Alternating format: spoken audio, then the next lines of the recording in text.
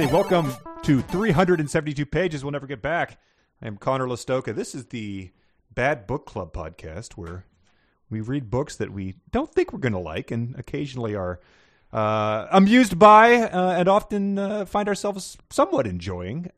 Would that be an accurate way of putting this, Mike? I think I misstated it. We often are amused by them, sometimes end up liking them. Is that that's our catchphrase? That's our catchphrase. Often are amused by them. Sometimes we like them. I think that's fair enough. Speaking of, you said book club. Somewhere in my mind, I just thought of the Quilters. The Quilters. And then it reminded me of this, and this will put a date on when we're doing this. Have you seen the latest, and I believe the final season of John Wilson's How To? I just watched the over the weekend. Yeah, started watching them yesterday. The Cozy Mystery Lady. The Cozy Mystery Lady. I forgot about that. I watched it last night. I meant to bring it up. I just watched it last night. So I think the look. We don't want to get bogged down here because we're just starting this podcast, but. John Wilson, I think he is in like peak John Wilson. Episodes 2 and 3 are like, oh my God, this can't be real, yet it seems to be real. Anyway, yes. The Cozy Mystery Woman coming on was just like, stand up with a big foam finger and go, yes. He went to a cat show. I forget why, I think just to see it. But then there was someone at the cat show who was he never used the term. I was hoping that was going to be the detour, but she obviously wrote Cozy Mysteries about a woman she sort of explained the premise. I was like, we know the premise here. The woman has a supernatural cat that helps her solve mysteries. Yes. And then they had some relatively low effort puns on them, yes, I felt like. Exactly. And he ended up going back to her house, and she took pictures of him without his shirt on. So, yep. Oh, so strange. Anyway, yes, this is the podcast where we talk about bad books. And we're in the middle of, Dodie Smith? Is that her name? Dodie Smith, yes. Yes. The Starlight Barking, which is the sequel to 101 Dalmatians, which was a book before it was the beloved Disney movie.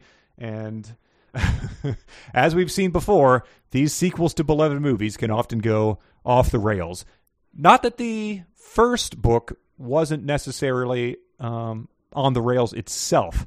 We got a couple emails that filled us in with some of the details about the book version of 101 Dalmatians, which I think is worth covering here just because it provides some valuable context for some of the stuff we're about to hear in this episode.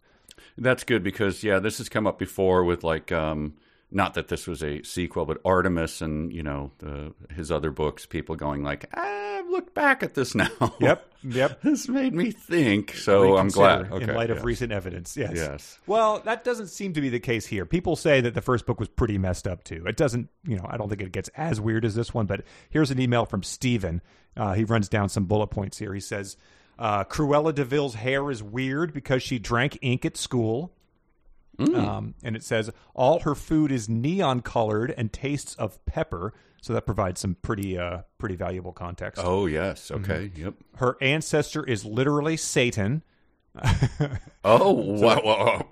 Okay, that opens up a new. There's more information about that in the second email. It says she openly tells the Dearlys she loves murdering cats, and they don't mind when she says this. And it says Perdita, who isn't Pongo's wife here, got knocked up when she ran into the woods for a 5-minute, quote, marriage to a strange dog. So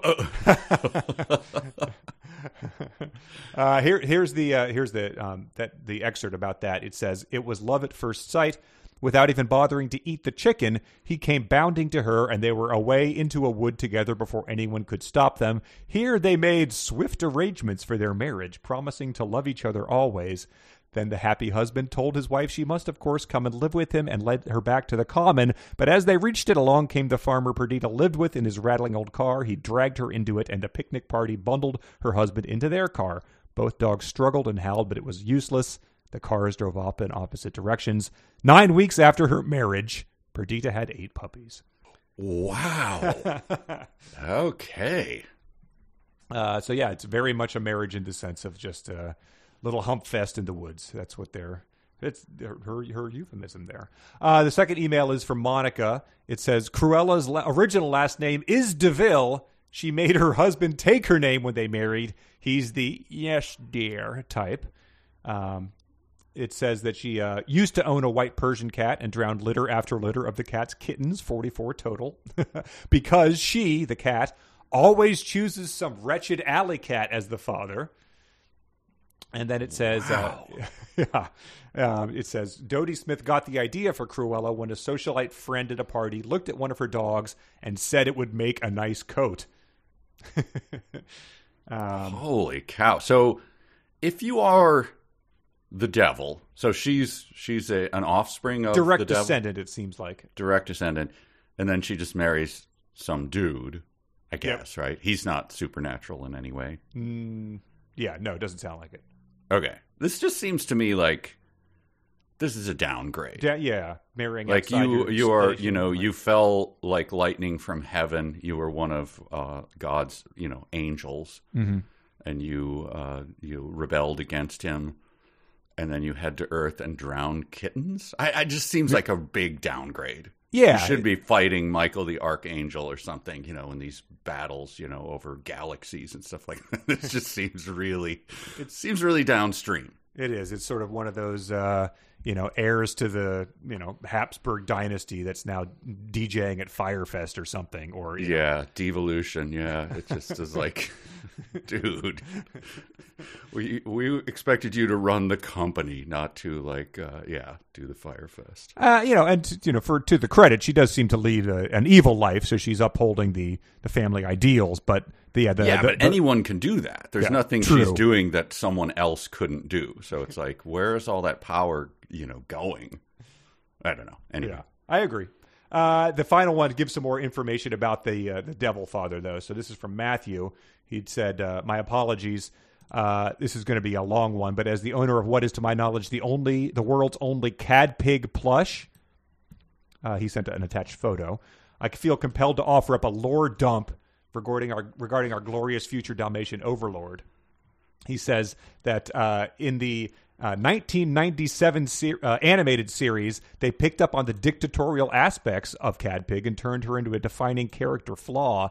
In the series, Cadpig espouses a new age, peace and love, can't we all just get along message, but beneath her tranquil veneer, she is violent, manipulative, and obsessed with control. Take these lines from the episode Mall Pups. When faced with the prospect of meeting the American president's dog, Cadpig says, I could be his spiritual guru, offer my views on world peace, ways he can help the strays and impounded, take over his mind until he does my bidding and I take over the world. After the sound effect of an ominous thunderclap plays, she looks bashful and remarks, oopsie, I guess I got a little ahead of myself. And then it says, so this it looks like a very Disney Channel-esque, low-rent animated series, but they got the lore right. But then it says, the original 101 Dalmatians novel gives more information for many things that the Starlight barking only hints at, including Cruella's name and backstory. DeVille is actually her last name from birth. She forced her weak-willed husband to take her family name upon marriage. And in addition, the first book very much does imply that Cruella is at least partially a demon. Chapter 10 states that her family line began with a mysterious ancestor who gave Hell Hall its current name and apparently used the place to kidnap and brutally murder local children. Good Lord. Yeah. Quote, villagers crossing the heath at night heard screams and wild laughter. Were there prisoners behind the prison-like wall? People began to count their children carefully. Good Lord. Yeah, right. Disney comes a-calling. When the villagers finally have had enough and form an angry mob, the first DeVille escapes them by making the gates of Hell Hall open by themselves, as we've seen in this book, and shooting lightning from his body as he rides into the night on a horse-drawn carriage. The clear implication is that the original DeVille is indeed Satan himself. While it lacks the out-and-out kookiness of Starlight barking, 101 Dalmatians is itself a very weird and at times deeply disturbing book. Wow. Okay. Wow. Well, this book has earned it then. All right.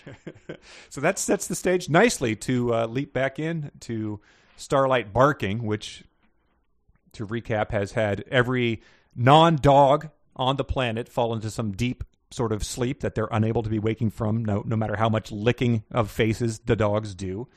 And they're able to whoosh now, and they're able to communicate telepathically to each other. every dog. I'm glad that you said they're able to whoosh now, and then gave no explanation for that. That's everyone. Well, you understand. There's so many levels of whooshing. It's to get into them. There's a minor whoosh, I think, the quick whoosh. Starlight whoosh, Twilight whoosh. And they've whooshed into London to join Cadpig, the manipulative dog there at the Prime Minister's residence, because she's called every dog there, and this has become the seat of the whole operation. And the strange thing that has happened is that there's that dogs obey traffic lights when they whoosh. Which you wouldn't think that would be the case.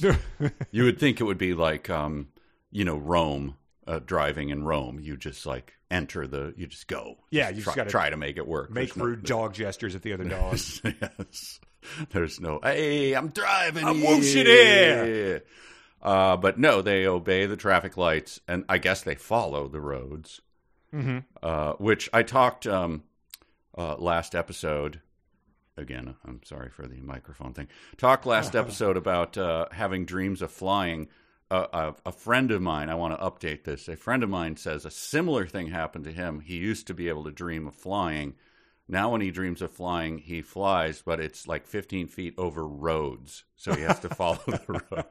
So that is exactly like whooshing. Yeah, pretty much. You have to... You don't have to do, you could go as the crow flies, but instead, nope, obey the traffic rule. Yeah, and I believe they obey the traffic signals even though they have the mental ability to change them on the fly. They're yes, they have all control over electronics and things like that. Yes. And they're telepathic, and yes. So yeah, they've fortunately, the dog's limited intellect, as most dogs do. So they're not able to grasp I could, reroute the course of the oceans and wipe out, a subcontinent somewhere. But I'm just going to use it to make the light turn green as I approach it. Which, you've ever sat in traffic, you've dreamed of doing that yourself. So yeah, and it's like that. It's a party game of. What if you went back, or what if all technology somehow just disappeared and you were the only one who could explain it to everyone else? Uh-huh. What would you be able to do? We had these things, they were called computers. How did they work? I don't know. I just turn it on. So that's what dogs are like. I have all this ability. I just don't. I got these paws. I don't know. It's I can't too much. I'm not an ambitious breed, fortunately. That's I think right. for humanity. All right. So we're at Downing Street in This is chapters 5 through 8 that we're going to go through. Yes, correct. Chapter 5 is the cabinet meeting, and it says Cadpig was standing at the open door of number 10. So my first thought was okay. The first 4 chapters were a little weird, little dabbled into some, uncomfortable territory at times, but I'm sure that's going to be straightened out and we'll get a straightforward book for the rest of this time. It says, as a pup, she had been unusually small and she was still on the small side for a full-grown Dalmatian. But apart from that, she was almost a perfect specimen of the breed. So nope, right into it again. My first note as well has the 6-letter name of the person who I'm sure will be coming up, but that's the party that didn't win the last election, Cadpig explained to her mother. But of course, we're all on the same side now. Everyone should be on the same side. Always, said Mrs. Think how much time it would save. But I've heard there's a catch in it, said Cadpig. You see, sometimes everyone gets on the wrong side. Yeah. I'm sorry to have to read it. Hitler. Okay. Yes. Yeah. Anything in recent history, Dodie Smith, that makes you think about this in a less simplistic term? I don't know. Holy cow. Yeah. Doing the the room speech. If everyone loved one another, things would be so much easier. To Hitler is a little bit of a hard sell, I think. And speaking of politicians, there was a weird line that was she was presenting the foreign secretary, a plump, jovial boxer. He reminded Mrs. of someone but couldn't think who it was. And I guess they resolved that rather quickly about who it reminds her of. But I wasn't sure if that was another political joke of the era, of which we get a few more in this. Yeah, that one kind of comes up, but I think it still is a sideswipe on someone real. I think I don't know. The listener named Amanda wrote in and said she looked it up, and the foreign secretary then was a guy named George Brown, who was a notorious drinker. And there's a funny story about him going up to at a reception in South America. He approached someone and asked someone to dance, and they said, "I will not dance with you for 3 reasons. The first is that you were drunk. The second is that the band is not playing a waltz, but the Peruvian national anthem. And the final reason is that I am the Cardinal Archbishop of Lima." So that's possibly who this boxer reminded her of. Okay. No. And I'm sure there are references to Churchill in here. And so yes. I mean, yes. This, though, I don't know who I think she's just taking on the police here. "I can't feel that policemen should be allowed indoors," said Mrs. "Anyway, he makes the hall look untidy." So, I don't know. Is that just supposed to be a haha, we all hate the bobbies? Yeah. I mean... What's all this, then? I mean, yeah, she hates them, but she's also... Cadpig has very quickly, won them over and realized it would be important to have the police on her side to suppress any sort of rebellion being fomented or anything. So I think it's a... You love them, but want to keep them... You hate them, but want to keep them at arm's reach, I guess. Keep your enemies close. Exactly. Yes. And, so her secret police force, but yeah. Yeah, who are German Shepherds, I believe. I guess those are probably the actual police dogs, but, it does stack up. That would have been I mean, I know people who still, I mean, now it's becoming rarer and rarer who just, German Shepherd. There's a connotation there for some people that is extremely dark. And so people just casually having them to some people is like, you are insulting me. Wow. The first time I met Lauren's grandfather, who him and his wife were both, survivors of a camp. And, he was sort of telling stories about like raising Lauren's mom and stuff. And I said something like, did you guys ever have a dog? And he's like, "No, we never got them dogs." And I'm like, "Yeah, you can't get a kid a dog. They say they're going to walk it and they never do." And he's like, "We never have dogs because in the concentration camp, the German Shepherds bark at me and they would try to bite you." I'm like, "That's not what I wanted to bring up here." It's wow. Okay. I was just trying to do a little sitcom-y meeting the grandparents moment as a 25-year-old. Yeah, oh, right. Boy. So, yep, people do sort of have that connotation still. Or okay. did right. 12 years ago. But they observe the prime minister. The police dog lets them do that.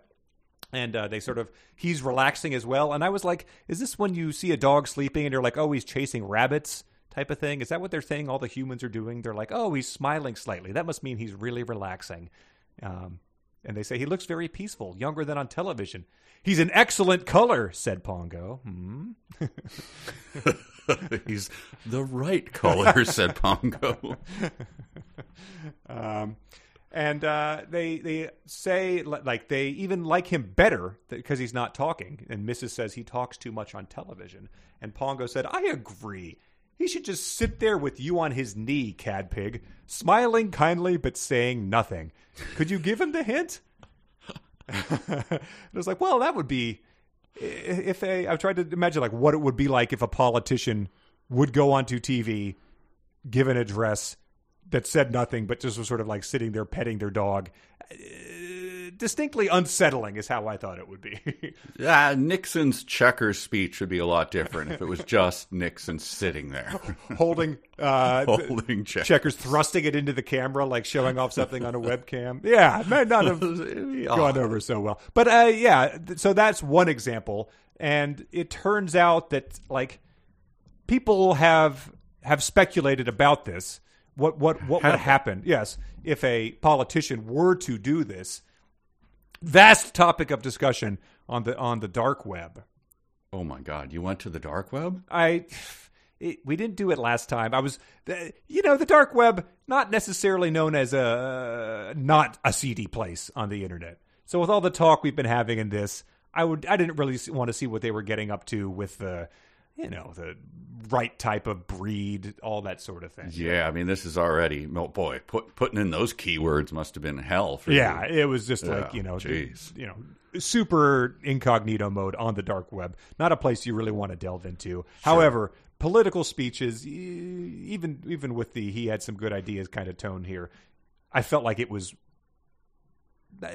important, my duty probably to you're doing the Lord's work here. Yes, thank you for your service. So I found one particular theoretical recreation that I thought was it was kind of ambitious and chilling, I think, to what would happen if the prime minister were to go on TV and do this in this modern era. And do you think it would go a little something like this? I do. Yeah, well, yeah. I mean, it does go like that. I'm going to play it now. So right, it can only go one way, and that's what I'm about to do. Sure, yes. The one that you found on the dark web. Let's check it out. Oi, Ollie, get in here. You gotta see this. All right. I'll be right there. What is going on, Miles? Is that a news conference on the telly? Yeah, the PM's giving an address. Oh, bloody hell, mate. Sorry to have missed an update on the tariff rate or whatever. Switch to the football match. Easy. Take a look at this. He's just sitting there smiling. Not saying a word, is he? It's been going on 5 minutes. Got that dog on his knee. It's kind of unsettling, isn't it? Shh. Oh, the hell do you mean? She's not saying nothing. No. Not with words, no. Probably just a prank, Miles. Turn it off. Let's head to the pub. I want a darts rematch. I can't believe the last time when you hit that triple 20 on me. Ollie, if you could just zip your bloody lip for 10 seconds and pay some damn respect to the damn Prime Minister. I'll be at the pub if you need me, mate. Can't be more than one bloke in the entire UK watching this nonsense, and it turns out it's me bloody roommate.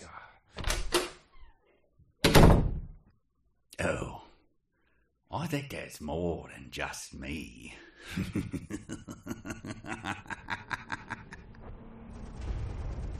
It's been nearly 24 hours since the Prime Minister's infamous silent address, and escalating chaos continues to envelop the United Kingdom. If you look to my left, you'll see Parliament, well, what remains of Parliament, as it continues to burn. The silence was the message! The silence was the message!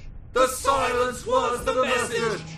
There seems to be a temporary lull in the fighting between the warring factions of doomsday cults that have sprung up in the wake of the bizarre press conference. The minister has already boarded the UFO. Only his most favored will be invited to board next. Remain silent if you wish to board. I am accepted from the silence policy. Prime Minister could not be reached for comment by phone, or perhaps he was commenting, just not in a way that any sane person could interpret. When will the next PM drop happen? The acolytes await his silent wisdom. I will be conducting a mass wedding on the banks of the Thames in 15 minutes. I'm here with one of the more vocal leaders here in the burning streets of London. Sir, what is your name? In the BSE, before Silent Era, it was Miles. But thou can now call me Father Tingo. Father Tingo, you've painted your face black and white, I see. Yes, that was Edict 47 from the Prime Minister to mimic the appearance of his beloved dog, Can Pig. Well, that seems relatively harmless. Yes. Edict 46 was the extermination of every Brit whose name starts with R. Well, that one less so. Disbelievers must be annihilated. It is the sacred silent word of the PM and his dog! Father Tingo, you've seized control of this quadrant of London remarkably fast. To what do you credit the rapid success of your cult? Well, true believers, we know what the Prime Minister meant by his silent gaze, and we're committed to die and kill for it. Also, we've got a great bench guy selling t-shirts and stickers, really helping us get a leg up from a cash flow perspective. I'll take one of those stickers. You can't be too safe. For what remains of the BBC, I'm Tad Roundabout.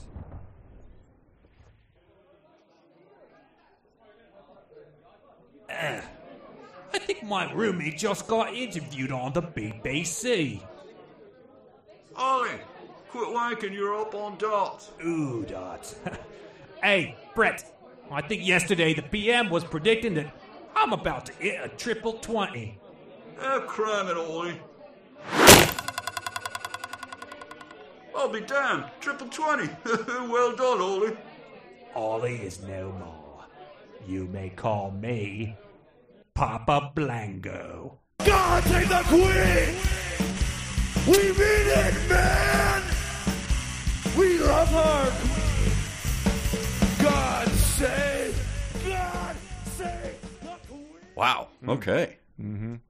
It you know, I'm glad you did it. I'm glad you did it. Thank you. It's someone's got to do it, and you know, I wanted to prove Mrs. wrong. That would be a bad idea, Mrs. Bad dog. Sometimes I question Mrs. I know she's supposed to be pure as the driven snow, just a sort of lovely figure. I mean, look, she has a perfect marriage. Perfect marriage, yes. Great kids. But sometimes she says things that are just a little, I don't know, just a little off. Yeah. These dogs get hung up on things, and they need to let them go. I mean, it's been a stressful 24 hours, I think, but fortunately it doesn't go in the direction that I think that the 24 hours in the dark web bit went on. So Right. Well, it goes weird places.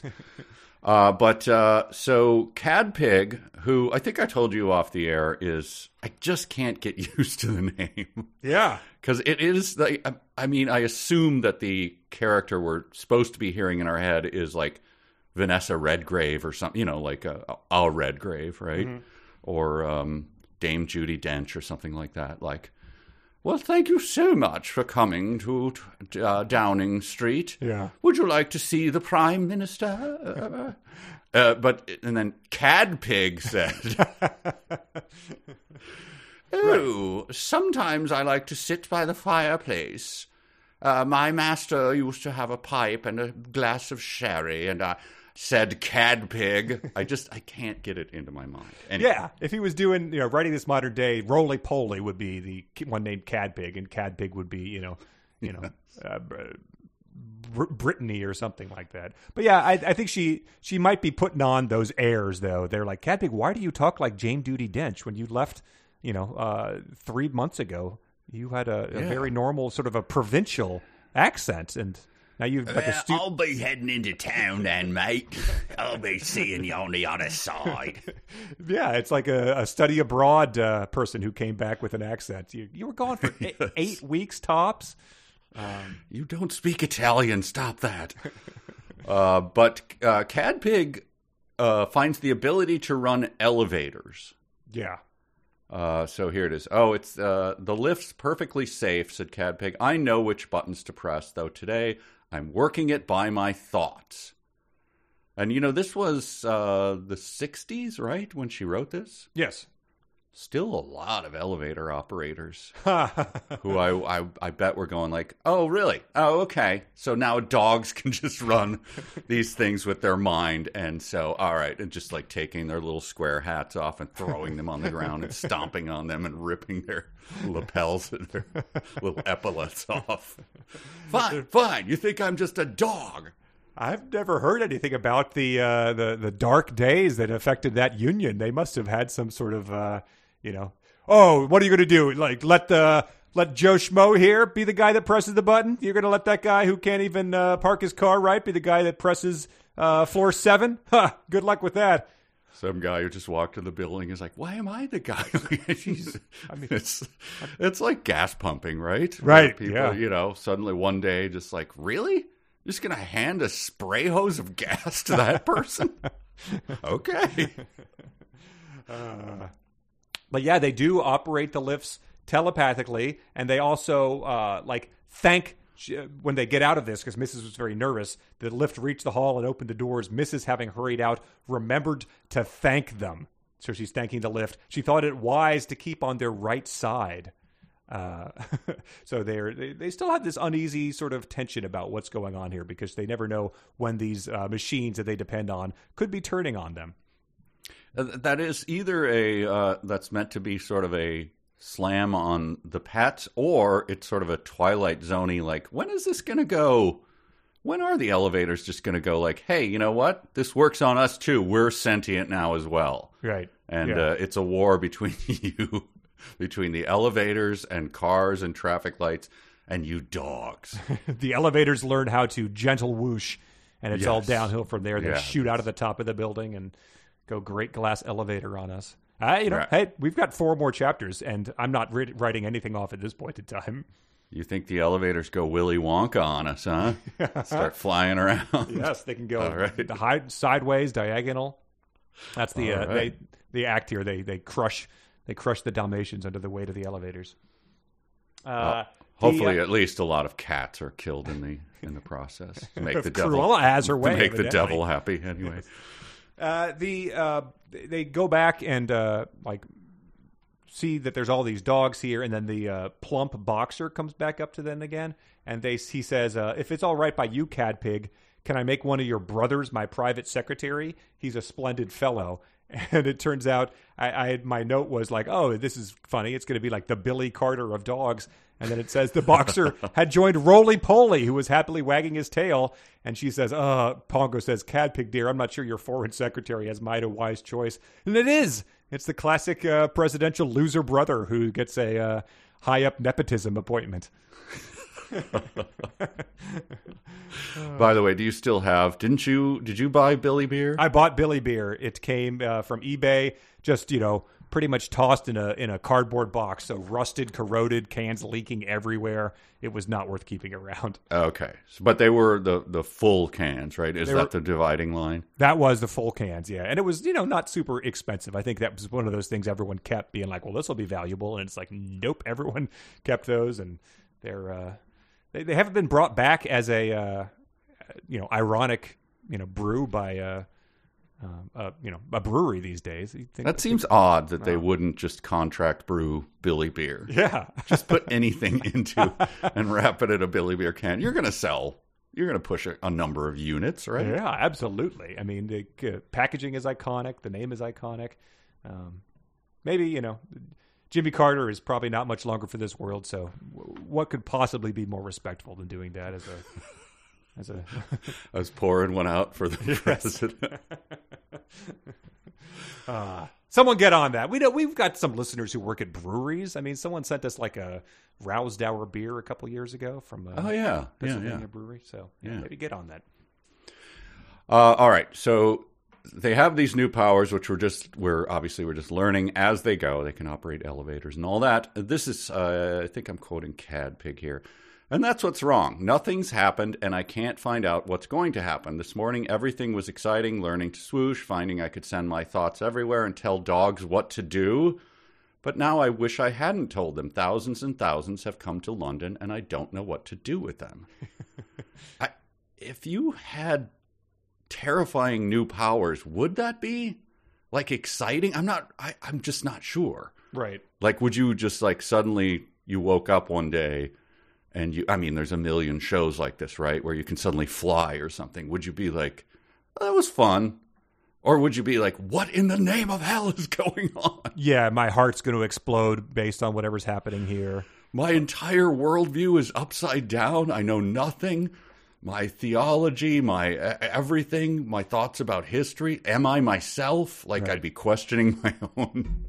Yeah, am I me? You think Instead, about how she's it was fun for a couple hours. Well, it's like one of those people who win $1 billion in the lottery and it ruins their life type of thing, but in probably a real and immediate sense.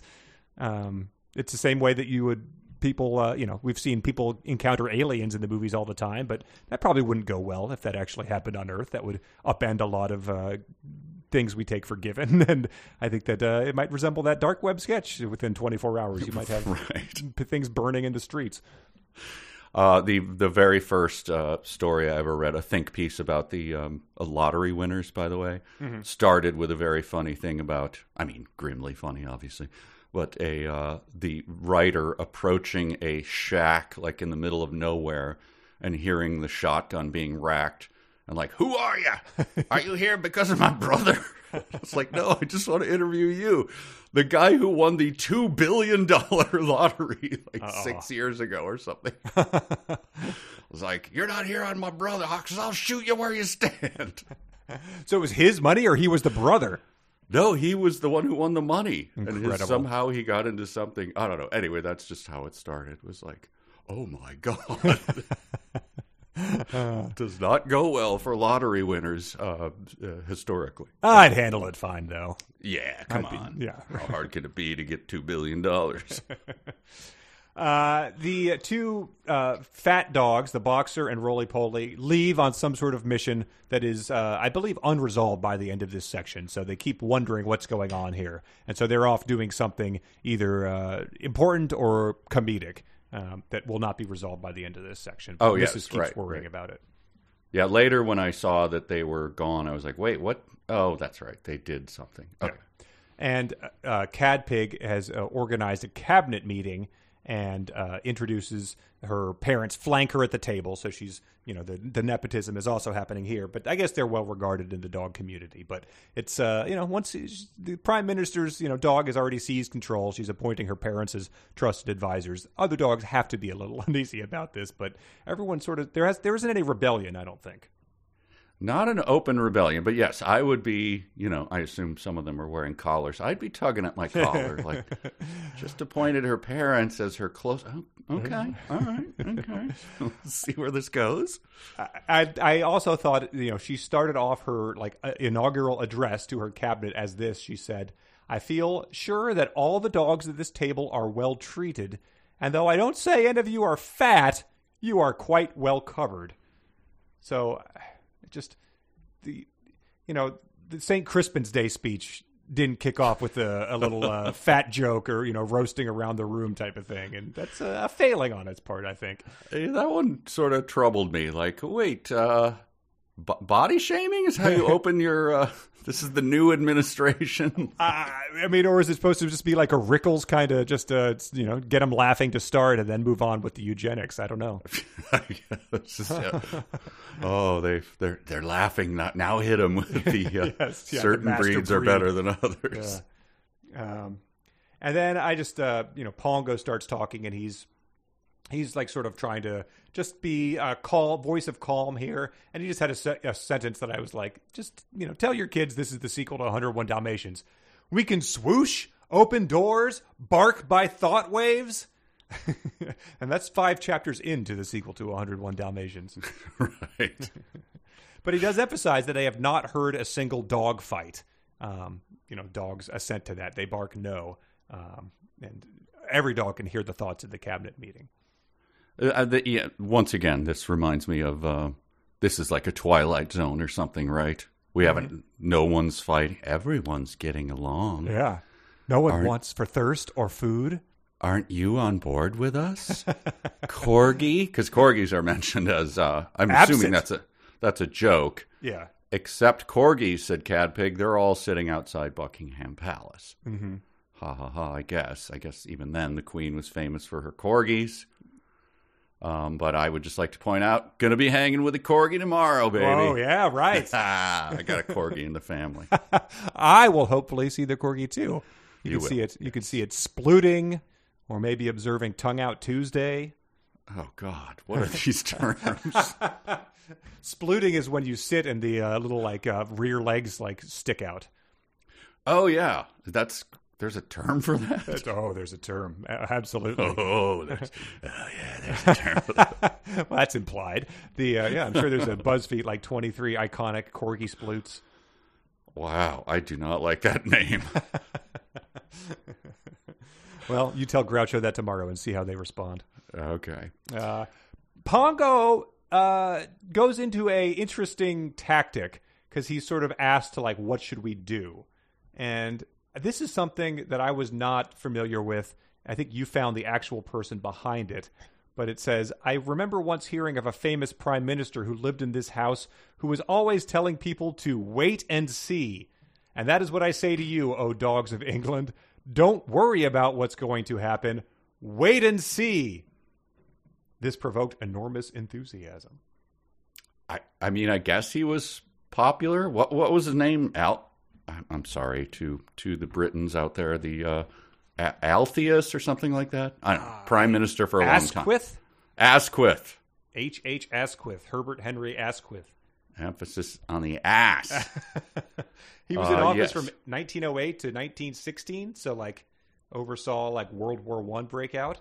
There you go. Okay. And is that what he was saying? Like World War I? Just like, wait and see, folks. I think you're going to like this. I think in the end, you're going to say, great war? No, the best war. You're going to love this thing. In fact, I'd be shocked if another one happened in my lifetime. But hey, I guess we'll have to wait and see. You like how things are going in Belgium? I think you're going to like how things go in France. This is going to be great. Where's Wait the Archduke and see. Franz Ferdinand going to have lunch today? I guess we'll have to wait and... Oh, dear. Oh boy. But Pongo speaks, and he begins like this. Lady dogs and gentleman dogs, he began. And I just thought that like Jay Leno thought that all government. I just think they should stand up there and go, lady dogs and gentleman dogs. You know, that's what government is to me. That's anyway, those clowns in Congress. Yeah, those clown dogs in Parliament. Just a bunch of, they could barely get their paws together. You know what I mean? They can't run an elevator. That's what I'm saying. Oh, Jay Leno doing material about dogs taking over Parliament might go a little something like this. Hang on, let me pull my sleeves up, back up against this brick wall. Here we go. There's been like, I feel like if this was written, by a cozy mystery author, the dogs, that stuff like that would be coming a lot faster and more furious. The dog puns and wordplay like that. So yeah, I guess if you think alternate universe version of this book, there's admirable restraint by the author to not do that. Yeah, absolutely. Yeah. So yeah, sometimes when you come across a pun or something stupid and you roll your eyes, you're like, wait a minute, this could be a lot worse. Well, the dogs embrace the message of wait and see. They start like chanting it, right? They start chanting it by thought. So that's very interesting. And then Pongo barks, but let us wait and see quietly. And the cheering died down. Yes. And then he goes on to think, he was thankful he could now hear himself, but he was also worried how obedient the dogs were. And they were obedient to him. What a responsibility. I had that note and just said, well, that's what a growing dictator does think. Yeah. Maybe I should have given it a better message, like, go, put on an addition to my doghouse back in Hell Hall. That's what everyone should be doing. That's what my message is. All right. Enough wait and see. Do manual labor for Pongo. Do manual labor for Pongo. It's not catching on the same way? Damn. Less enthusiastic chanting that one? In Animal House, what are they? There's the commandments, right? Four legs good. Yeah, they keep crossing them out or changing them or whatever. That's what this remind me of. But it doesn't embrace that, does it? We're supposed to like Cad Pig? General Cad Pig. I mean, the Emperor Cad Pig. I don't think that we're like putting in, we're implying a bit of this, but in light of what you'd be reading it as in, 1960 something, when they're, still wrapping up some of these Nuremberg trials and stuff, you'd probably have this be. I don't think it would be something you forget that quickly. I hope not. I'll always remember. But all right, so now we come to this is a hard moment for me. I have to chastise all of England for this. We talked about this off air. It's a word. Mm. I'm a huge Anglophile. There's nothing British that I don't love and embrace. But there's a slang word used in here. It's only used once in the entire book. Yeah, it took some work to actually figure out what the hell it meant. Yep. But here it is. I'll read it. Typo. Yeah, I thought it was a typo too. Right you are, Cad Pig, said the boxer. Come on, roly-poly old man. We'll go and have a chat with the Continong. Continong. Mm-hmm. Continong. Don't care for that. Don't care for it. Look it up. It's a slang term to mock foreigners saying the word continent. Yeah, it was described as humorous in the definition. So, I reject everything. I now hate Shakespeare. I hate Chesterton. I hate Lewis. I hate Faulty Tower, everything Clash, I love yes. that was British, I'm done. Yes, The Clash. Everything. You ruined it with that. It's deeply unfortunate, and especially if it's supposed to be a little exhale through the nose joke there in the middle of this text.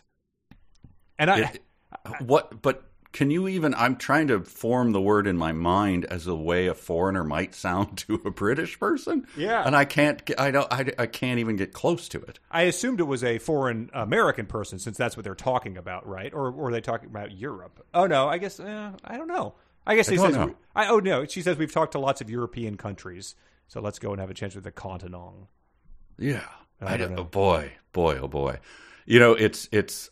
I guess to give it a lot of credit, it's the most credit that I can, is, you know how the animal noises in other languages? Oh, yeah. Right? The cat says, poo-poo, poo-poo, whatever. Or even Wait, laughing what? in Spanish is ja, ja, ja, ja, ja. Okay. So I guess I'll give it that, but it's the same language. We're speaking English. True, yes. So I don't even understand it. Well, it's like if gotta I go to speak- Japan and a cat goes blong blong, I'm like, all right, whatever. I don't know.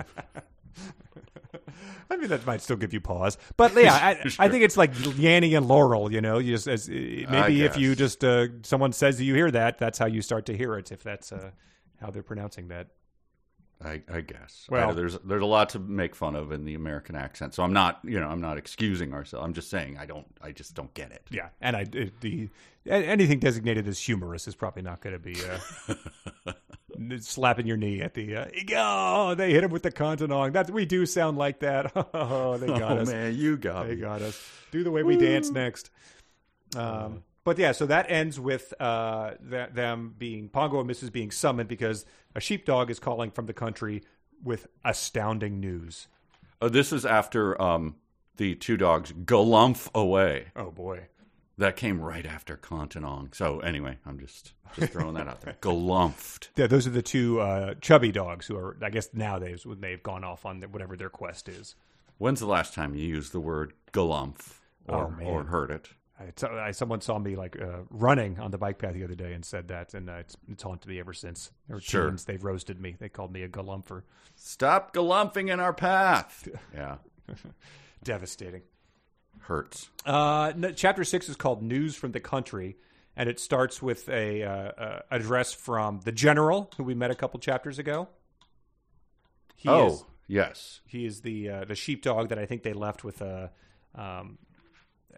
they left someone with him, but he has informed them that the cats back at Hell Hall are waking up, and which worries Pongo. He says that many cats were unfriendly to dogs, and he foresaw clashes.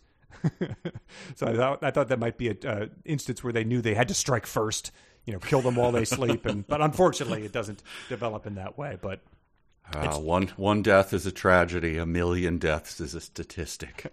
They're already to that. But turns out it's just the ones at Hell Hall. And not only is it the cats who are waking up, but young Tommy is waking up. He says, Tommy, then the emergency's over. All the humans will be waking. Oh, no, they won't, said the general, which sounded menacing, but it turns out not to be menacing. It's just that Tommy has a loophole that explains why he can wake up and not other people. I have this written down here. Can I read it? Here's the voice that I heard it in. Sure. It's like, I can't do a bong sound, but just pretend that I just took a giant hit. No, it came to me in a flash. Well, actually, it came to Mrs. Willow first, but I wasn't far behind. Do you remember soon after you settled in Hell Hall, we made Mrs. Willow and the White Cat honorary dogs? What? Dude, what? I see your face. You remember that. Oh, yeah. And Tommy, he and I could still talk each other's language then. Is it kind of dog human? You speak dog human? I guess. Remember that with Tommy and the white? Well, anyway, he asked if he could be one too. So he and Mrs. Willow and the White Cat they're sort of like half dogs. Wait, so they're half dogs and half? Yeah, because remember with Tommy? Dude, just So wait, tacos. what if you think that speaking dog human is the same as speaking human dog? I didn't. Oh, dude. Yeah. Oh man. Oh. Yeah. So if. Oh yeah. What? Anyway, I could hear Tommy. Yeah, and that is not the only time that this book has started to sound a lot like that. There's stuff coming later. So yeah, essentially they say that they deemed these cats honorary dogs and Tommy an honorary dog, and so by this designation that, I guess they said to themselves, or like, you say that, like you would say that in high school, being like, oh, that chick's really cool, she's like an honorary guy, like but like, so they said that to themselves, and now it has actually affected the reality of the realm, which we still don't know where. Obviously we don't know where this is coming from. What is the theosophy here? What's happening? We don't know.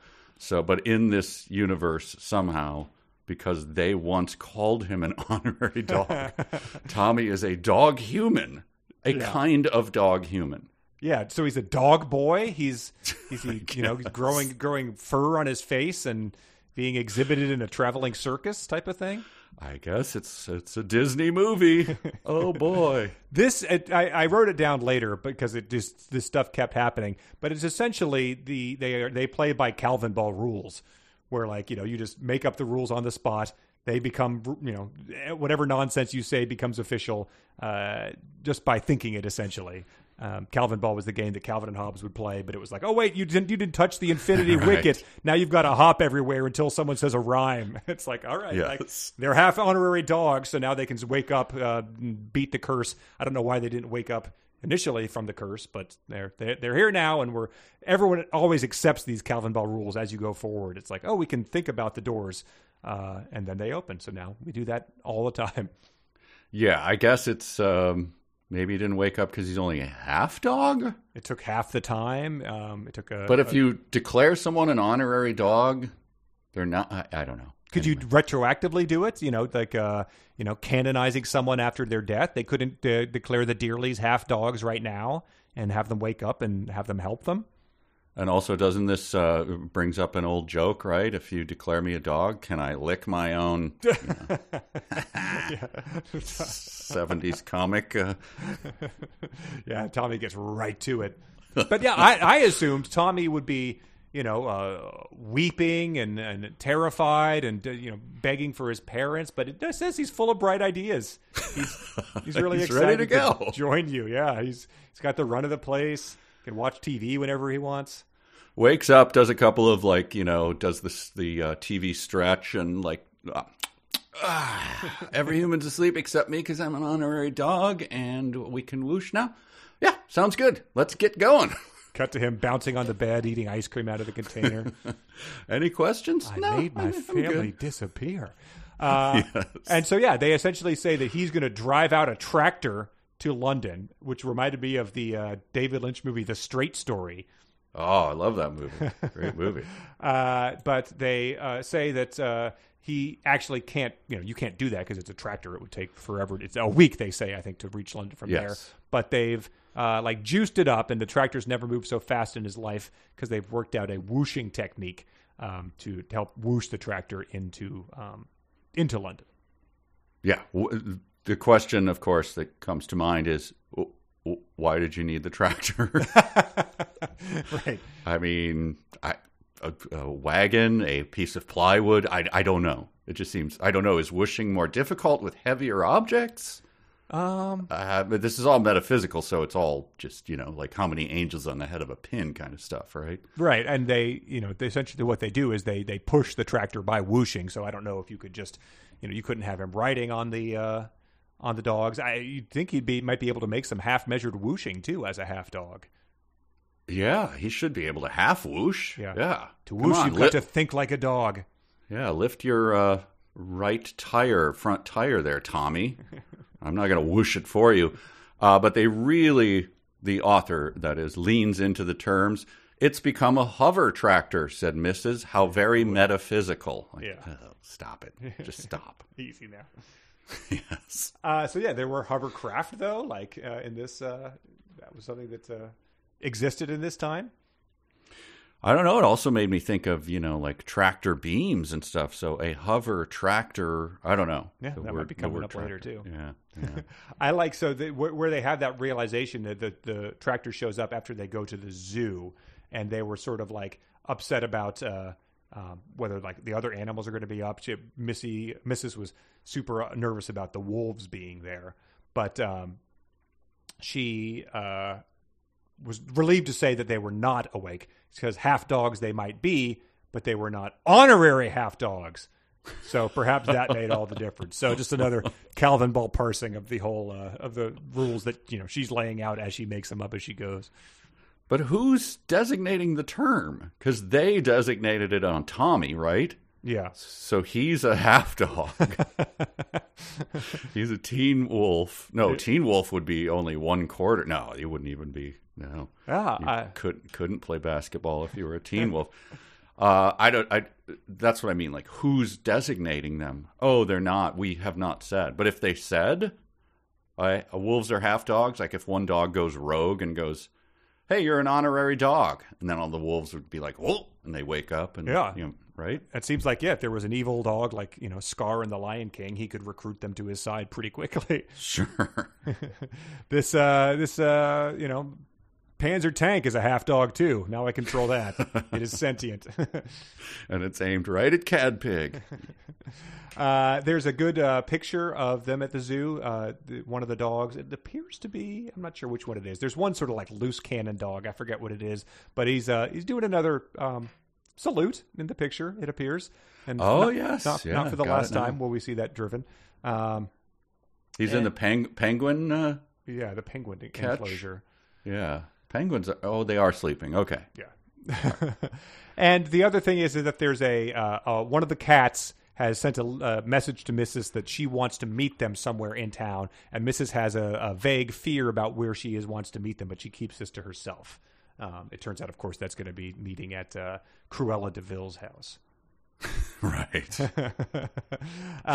They try to go back to their old apartment they lived in, like they're like going back to the place you lived in college to check it out, but it won't let them in and they determine the doors won't open because we don't need to go in.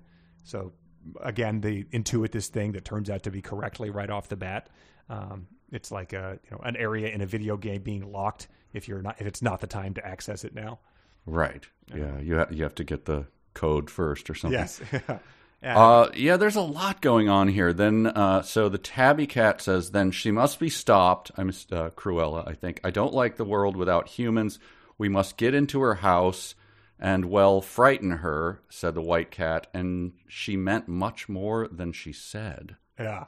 What is going on there? I mean, the word frighten her is italicized there.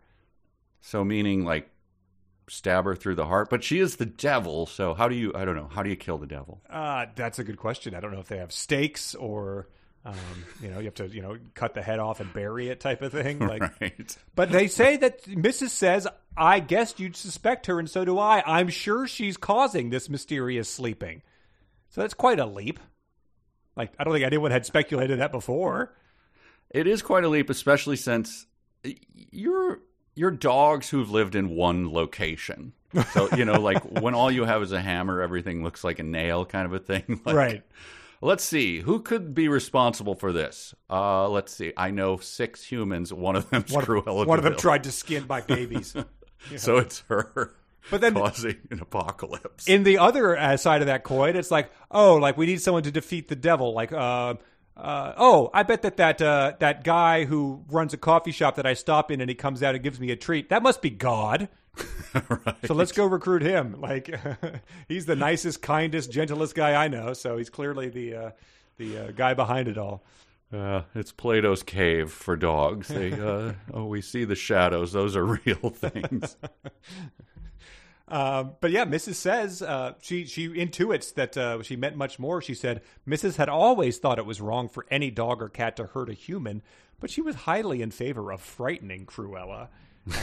So that's Mrs. knew what she meant. That she thought it was wrong to hurt someone, but but frightening. And she meant a lot more.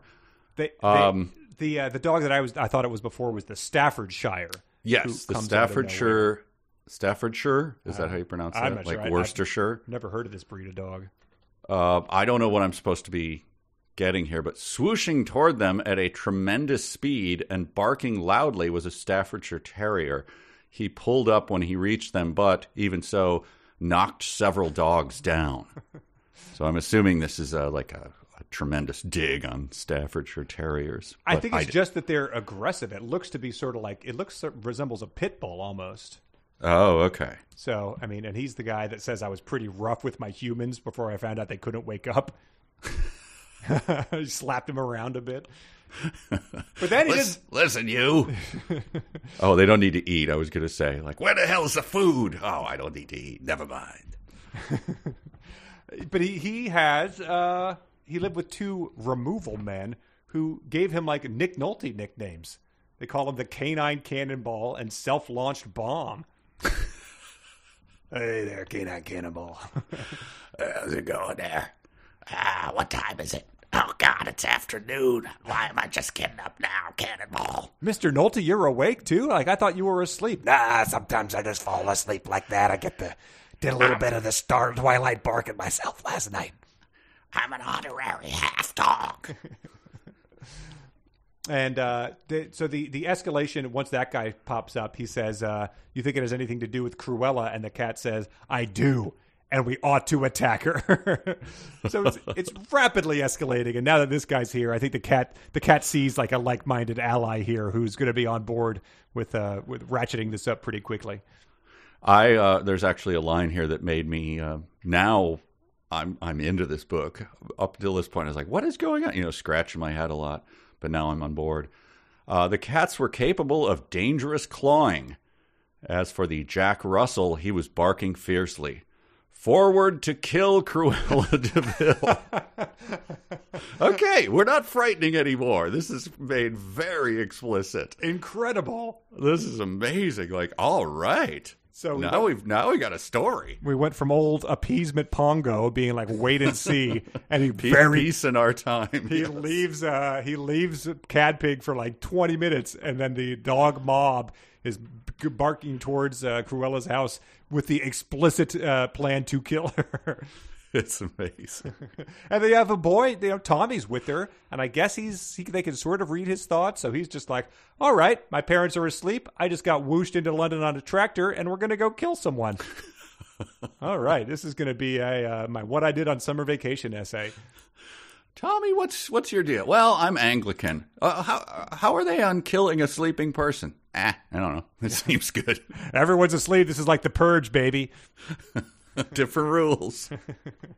Yeah, the dogs made me do it. It's going to be like a Son of Sam style defense. Oh, yes. Wow, yeah. Oh, I forgot about that connection. Yeah, because they're not going to be like, Tommy, here's the problem.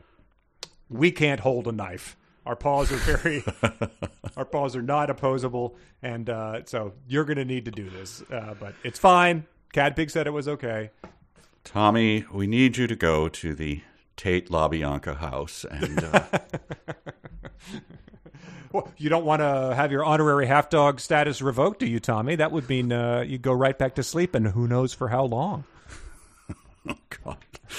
Oh, it is dark. I'm sorry. It's a dark... Yeah. They say we're going to kill Cruella DeVille. Yeah, it's good.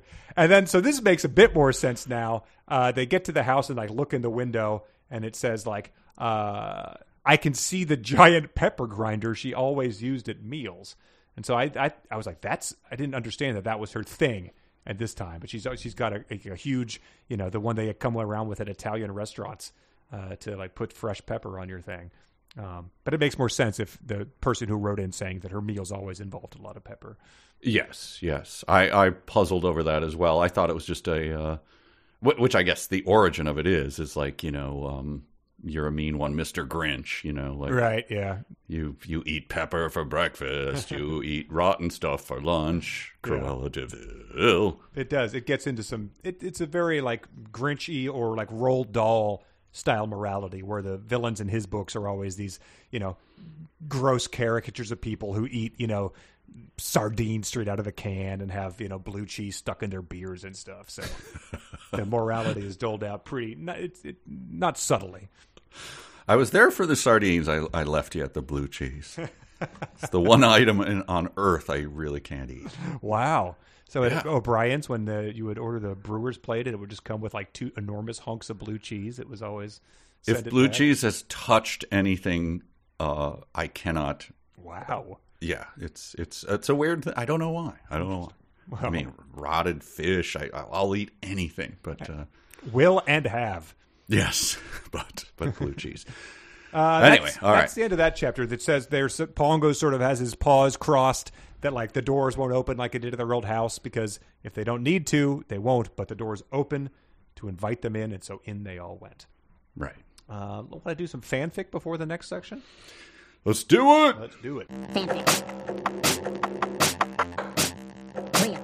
Real. All right, so this is real or fanfic, the exciting part of our broadcast here, where we will read 5 passages that are either fanfic written by our loyal listeners or real passages from later in the Starlight Barking. And they can be any combination of the 2 of those things. A lot of those people are obviously our Patreon supporters who are getting this episode a week early and who are beneficiaries of other fun stuff that we do on there. Exclusive stuff you can't get anywhere else, like the mystery of the skunk ape that we solved last week. There's also which some people didn't want to give me credit for, which is fair enough. Actually. It's a weird world of deciding who is correct in these Encyclopedia Brown scenarios, because a lot of them are so insane that it's impossible to get them exactly as the author intended. Yes, but. Check that out. We appreciate everyone who kicks in to support the podcast. This one is number 1. Let's see. Cadpig paced up and down the halls of the National Picture Gallery. She had a big decision to make. All the dogs of England, not to mention Scotland and Wales, were looking to her and her parents to come up with the answer to Sirius's proposal. Some dogs just want to be led indeed, she thought to herself. What a day's triumph for mindless collectivism. She did not say it out loud, of course. That would have been a very unbecoming thing for the first dog prime minister of England to say. But given how thoughts had a habit of traveling these days, it would not surprise her at all if the dogs outside had heard every word. No matter. There was simply no time to worry about trifles like that. She, Pongo, and Mrs. had a big decision lying before them. Before she could make that decision, she would have to decide how she felt about it. She thought that she would like very much to go with Sirius to explore space and see all its wonderful stars. She suspected that most dogs would share her sentiments. But then she thought of the Prime Minister, and how he would be lost without her. The dear, dear fellow was always so sad, so worn out from being bullied, especially on days he had to go take questions in the House of Commons. And besides, he couldn't come up with a shred of sound fiscal policy to save his soul. That poor, poor man. Cadpig knew in her heart that she could not leave him, but she also felt she could not let down the whole of dogdom by turning Sirius down. She sighed to herself as she looked up at the dark portrait of some forgotten king. Heavy is the head that wears the crown, she barked quietly. Wow. All right. Boy, this is tricky. What was collectivism? What a day's triumph for mindless collectivism. Boy. Oh, this is so tempting. Caution to the wind. I'm going to say it's real. Wow. That, and I'm going to say that's why someone pulled it out. People are good about that sort of thing. Yeah. Right. Number 2. It was at that moment that he heard a dog barking. Pongo, where are you? In the entrance hall below. Surely he knew that booming bark. He barked back, Here, sir, up the stairs. And a couple of seconds later, into the gallery at full tilt came the Great Dane from over toward Hampstead. And not only the Great Dane. Riding on his back was a tiny creature. A white kitten? No, more like a white puppy. But somehow it looked too grown to be a it looked too grown up to be a puppy. Could it be a miniature dog? How splendid that you managed to get here, sir, said Pongo, and the sheepdog, a general recognizing another general, rose wagging his tail. Talk about swooshing, said the Great Dane. Part of the time I seem to fly. That's the high swoosh, said Mrs. I discovered it. Well, it took me by surprise, and my little friend nearly fell off. By the way, don't mistake him for a puppy. He's full grown and 3 years old, a chihuahua. Ridiculous name for a breed, but he can't help that, can you, Sam? He's my very good friend. Sleeps in my bed and acts as a hot water bottle.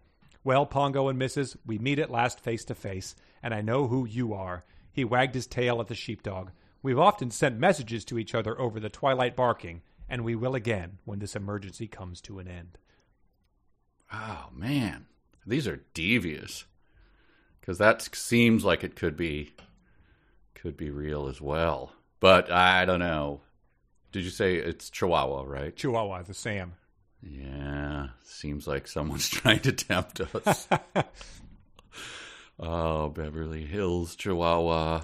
I'll say fanfic. Okay.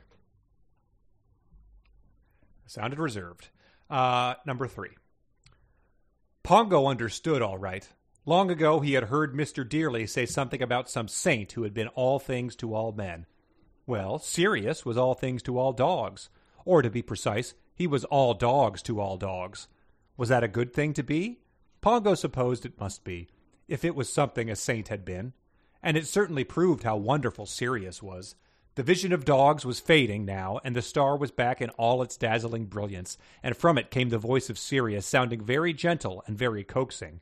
Well, now you have seen why I understand you all so well, and you can remember the bliss I gave you. Wouldn't you like to feel that bliss again? Oh, yes, please, barked many dogs. But some of you aren't sure, said Sirius. Mrs. said, I'm quite sure I'd like to have some more nice bliss, but not if it would mean coming with you. I couldn't bear to leave Mr. and Mrs. Dearly. A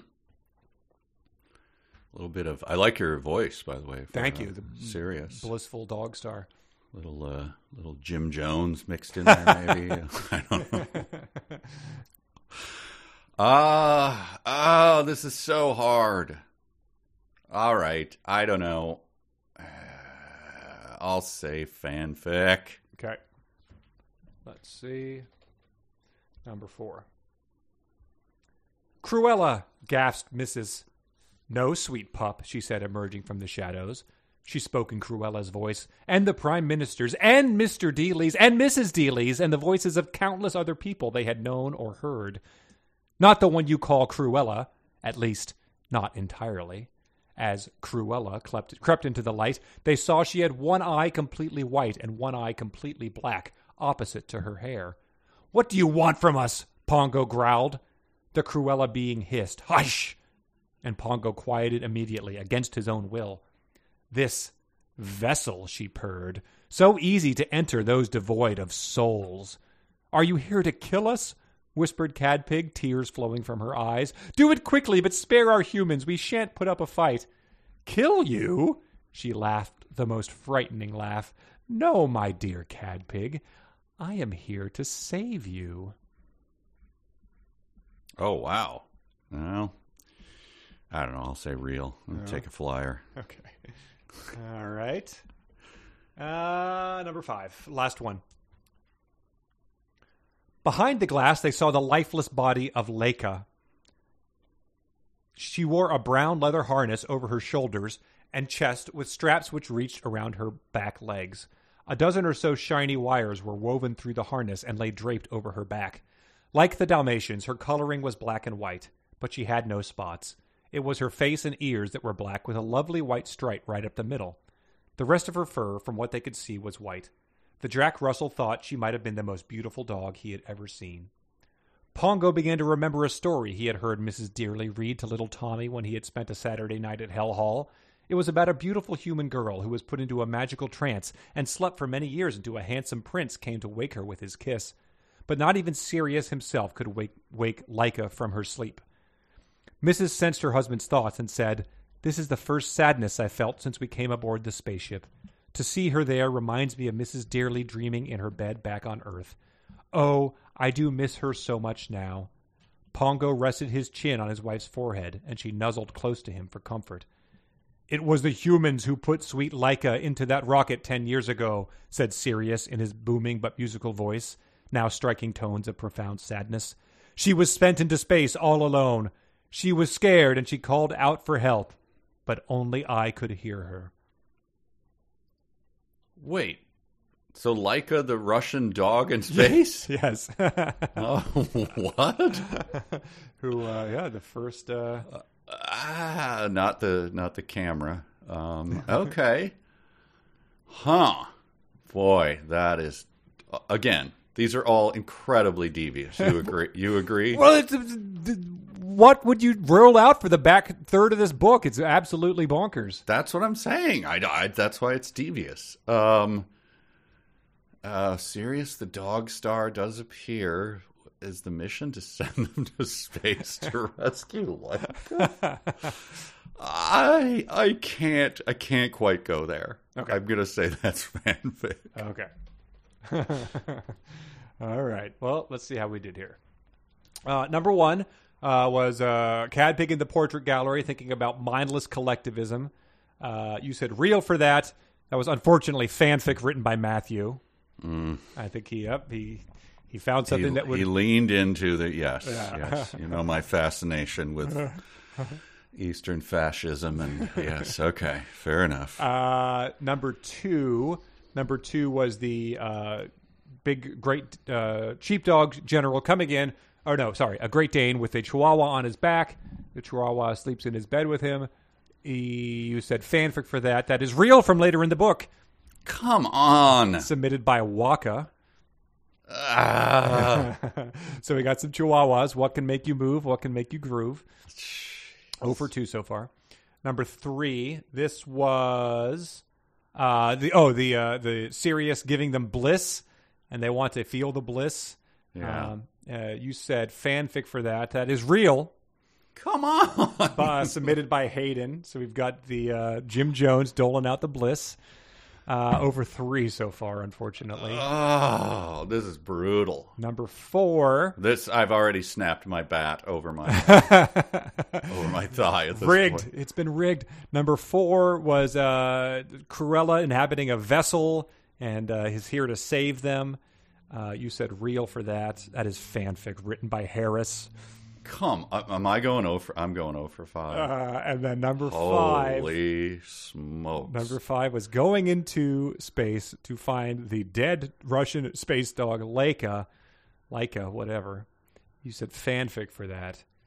And yes, that was a bridge too far. That was fanfic written by Chap. So 1 for 5 redeemed with a little squibbed single into between it was short and center at the last. It wasn't even the nub on my bat and the guys bunt single. The umps coming out to look at it, a swinging bunt. That's what it was. Just like dribbles in front, and the catcher like slides, and he can barely get it. You're on first, waiting to see if the official score is going to rule it an error. Yeah, it's a hit. Well, they may change that one later.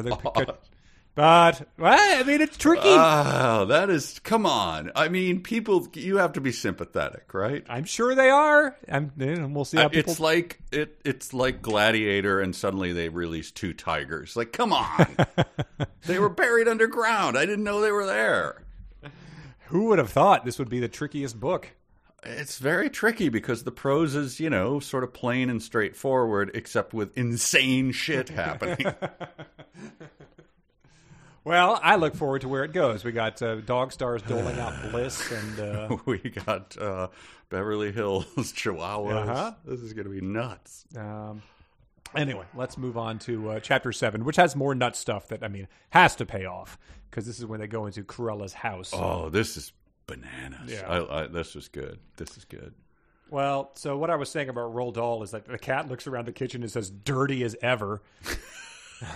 So Cruella's like a hoarder.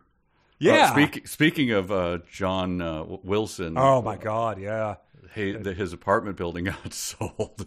Yeah, I never watched the hoarder shows, but there was someone living in the basement who was a hoarder. It's like my late uncle who bequeathed me a house with buckets of frozen poop in it. It's incredible to see it just as that's what Cruella, the devil, like you were thrown like lightning from heaven, man. You've got to up your game here. Yeah, you must have some mystical, but maybe she's so evil that she likes it. I like the filth. It brings me comfort. But she's also, she wanted the Dalmatian fur to make. She was like an icon in the fashion industry. She's like the devil wears Prada. Right. Yes. So, but this sort of flies in the face of that. Yeah, that's amazing. Yeah. So so her stinky house, and this is where you get the. Let's see. Here it is. Thick layer of white pepper. Black pepper. Oh yeah, this is her favorite pie recipe. Sprinkle with a very little bit of meat. Put a thick layer of white pepper. White pepper is, you know what white pepper is? Have you ever? It shows up in some like Chinese recipes and stuff. I don't know. It's what it just tastes like. black pepper with the layer pulled off of it, so it's extremely expensive. But I don't know. It has a weird. It like takes away that sort of the complexity of black pepper. It has that sort of vanilla stuff. This is just like. It's just white pepper, but it's really expensive because it's so hard to make. Wow. And then a thick layer of horseradish, which is not that hard to make, and then red peppers and serve very hot. That's a pie. That's a funny pie. Did I ever tell you my my dad's horseradish story? No, please. Okay, very quick. My dad for years was like... he loves horseradish, right? So he's like, I'm going to grow some. So we moved to a place where we can grow. And he grows it. It takes a while to grow, but then it's just like a weed. Takes over, like, yeah, you can't stop it. It's like bamboo or something. You have to put boxes around it to stop it from... But my mom is away, and so it's just the three boys and my dad. And he's like, I'm going to grind up some. We're going to make horseradish. Huh, boys? We're all like, yay. Very good. So he grinds it up in the blender, gets a little vinegar in there, and he's like, you know what? Our soil isn't very acidic, so I don't think it's going to be very good, but here we go.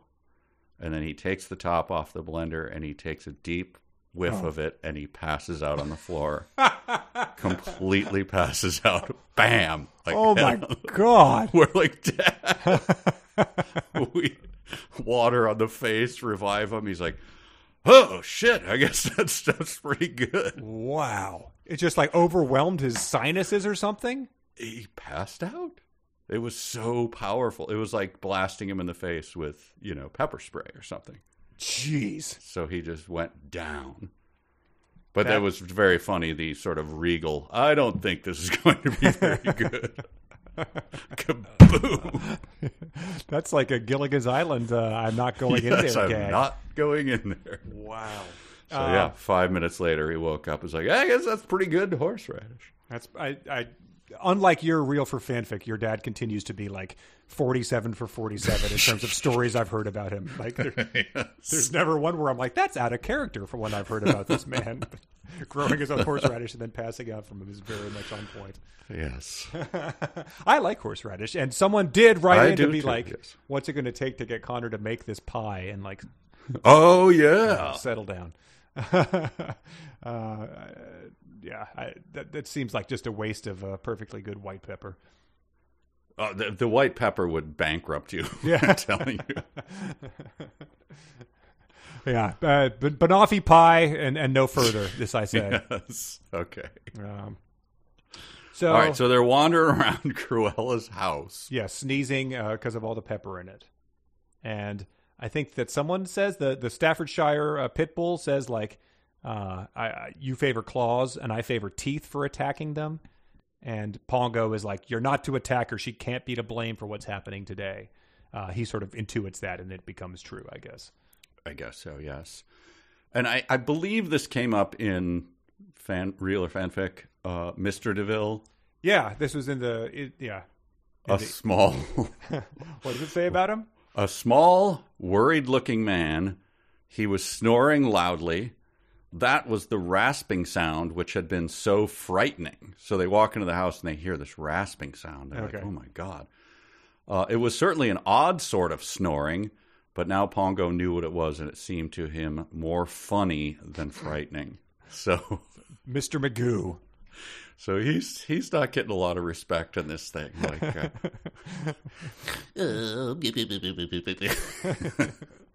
yeah, it's yes, dear. I mean, what is that? Is there a cartoon or a famous couple who's like that inspires what I'm thinking of in that situation? I mean, I feel like it's, a cliche that, yes, like a giant husband. Yes, a giant wife with a tiny, tiny henpecked husband. And they're sleeping in separate beds, correct? It says that, I think. Yeah, well, of course. Until she tells him to come over there, that's where he stays. Well, they don't give his name, right? That's a damn shame. Yeah, well, the people who wrote in said that in the first book he was someone else and he became Mr. DeVille, her last name, which, I mean, in 1960 London, that had to have been just a true shocking humiliation and shocking. Yeah, but I mean his first name. I don't think so. And I Jerry. I thought get over here and service Cruella. Yes, dear. Wear the metal raincoat while you do it. Kids, huh? Cruella's cucked husband? Is that what you want to? Oh, boy. But yeah, so they continue. I thought there was a chance it was going to happen. Like Pongo was saying, if Cruella had bewitched all the humans of the world, perhaps they wouldn't wake up until, well, something was done about her. And I was like, it could, like, there's a reason people recommended this book, and it could be because the dogs rip out Cruella DeVille's throat or something. And alas, it seems like it's moving away from that now. Well, that would have been a weird, also then what, would that have triggered other things? So I was waiting for the, okay, so they, like, hey, Tommy, you can hold the shiv, like, poke it right there between ribs 3 and 4, and then she dies, and then like the humans awake, and then there's a trial, and like the prime minister is like, "Oh no, Mrs. How could you? You have betrayed everything that the British justice system is about." And that would be the second half of the book. Mr. DeVille spits on Tommy outside of the courtroom. You son of a... Just tears flowing from his eyes. Bobby's holding him back. Whoa, no. Holding him this back. Is not the way it's done. But unfortunately, they just wander around and she sleeps. Yeah. Oh, man. It's a real shame. What did they say? Oh, yeah. They just sort of describe her. Her mouth was grim. Her long nose seemed more pointed than ever. She was frowning heavily in her sleep. So no doubt about what's going on in terms of her character. Those black eyes with a streak of red in them. Yeah. There's a famous animation of her like chasing them in her car at the end of 101 Dalmatians where she looks absolutely insane. So I'm guessing that's sort of that's the image she's going for here. But this description, I thought it was even a sort of Jim Tysian. It was it's talking about how dark and evil her apartment is, but it says, it seemed to Mrs. that the darkness was thick as well as black. She felt that if she opened her mouth, it would choke her. So that's, she has black eyes, like a doll's eyes. And then she calls Pongo a slut. And then the sleeping arrangement with her husband here is half her hair turned green with shock after we destroyed her furs. I suppose she's had it dyed. No ermine sheets now, has she?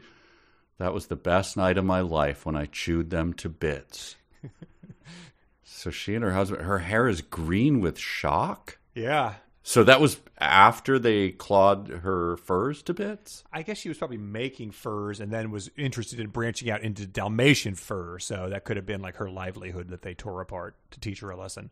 What are ermine sheets, by the way? I mean, is ermine I think it's like a rodent, maybe. Yeah, it's a soft rodent, right? Yeah. Would that be a sheet?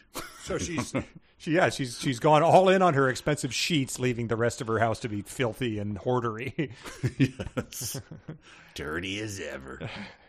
But then this is just what the hell is going on, because it must have a payoff. There was a sign about it they passed in the first section, but it says Pongo then saw there were racks of plastic coats, just as there had been racks of furs. But it must be some new kind of plastic. No ordinary plastic raincoat could make the noise these coats made. As the curious dogs examined them, clank, clank. The noise got louder and louder. If the DeVilles had been wakeable, it certainly would have wakened them. And it says one of the dogs, Tommy, tries to pick one up, and he says it's too heavy to hold, the sheepdog explained. The woman must be dressing herself in some kind of armor. And I just said, like, now this book seems to be getting a little weird here. And there's a picture of Tommy trying to hold up this, like, it looks sort of like a Matrixy trench coat, or like an X-Men villain. Mr. Very Sinister, much like, right, wearing yes. this like angular metal trench coat. Totally looks like, yes. If you think the Matrix woman in the Matrix, Trinity with a bigger collar, sort of evil collar. Yeah, that's what it looks like. And take a look at that picture. There's a picture on the wall of a sort of like old timey guy. It looks like Napoleon almost, but he has I didn't notice it right now. He's got a pointy tail.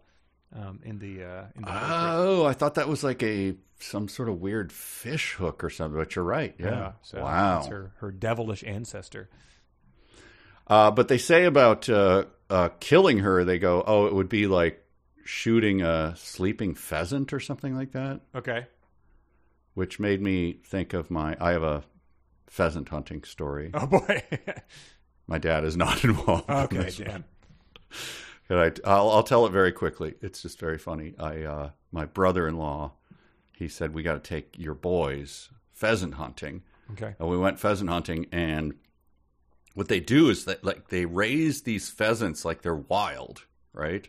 Mm-hmm. And then they take them all and put them in their little reserve, and they go, now go hunt these. So they're wild, but you buy them all the second you arrive, right? Oh, wow. So it's super expensive. And then it's like, well, then this guy has these dogs, and these dogs are working the pheasants, and it's super cool. But anyway, I go, and both my boys, I'm a really good shot, but my boys are they're better with a shotgun, right? Okay. So we do the trap shooting beforehand, and the owner of the whole ranch, it's like this huge. Where is this? Minnesota? It's like way up in North Dakota. Mm-hmm.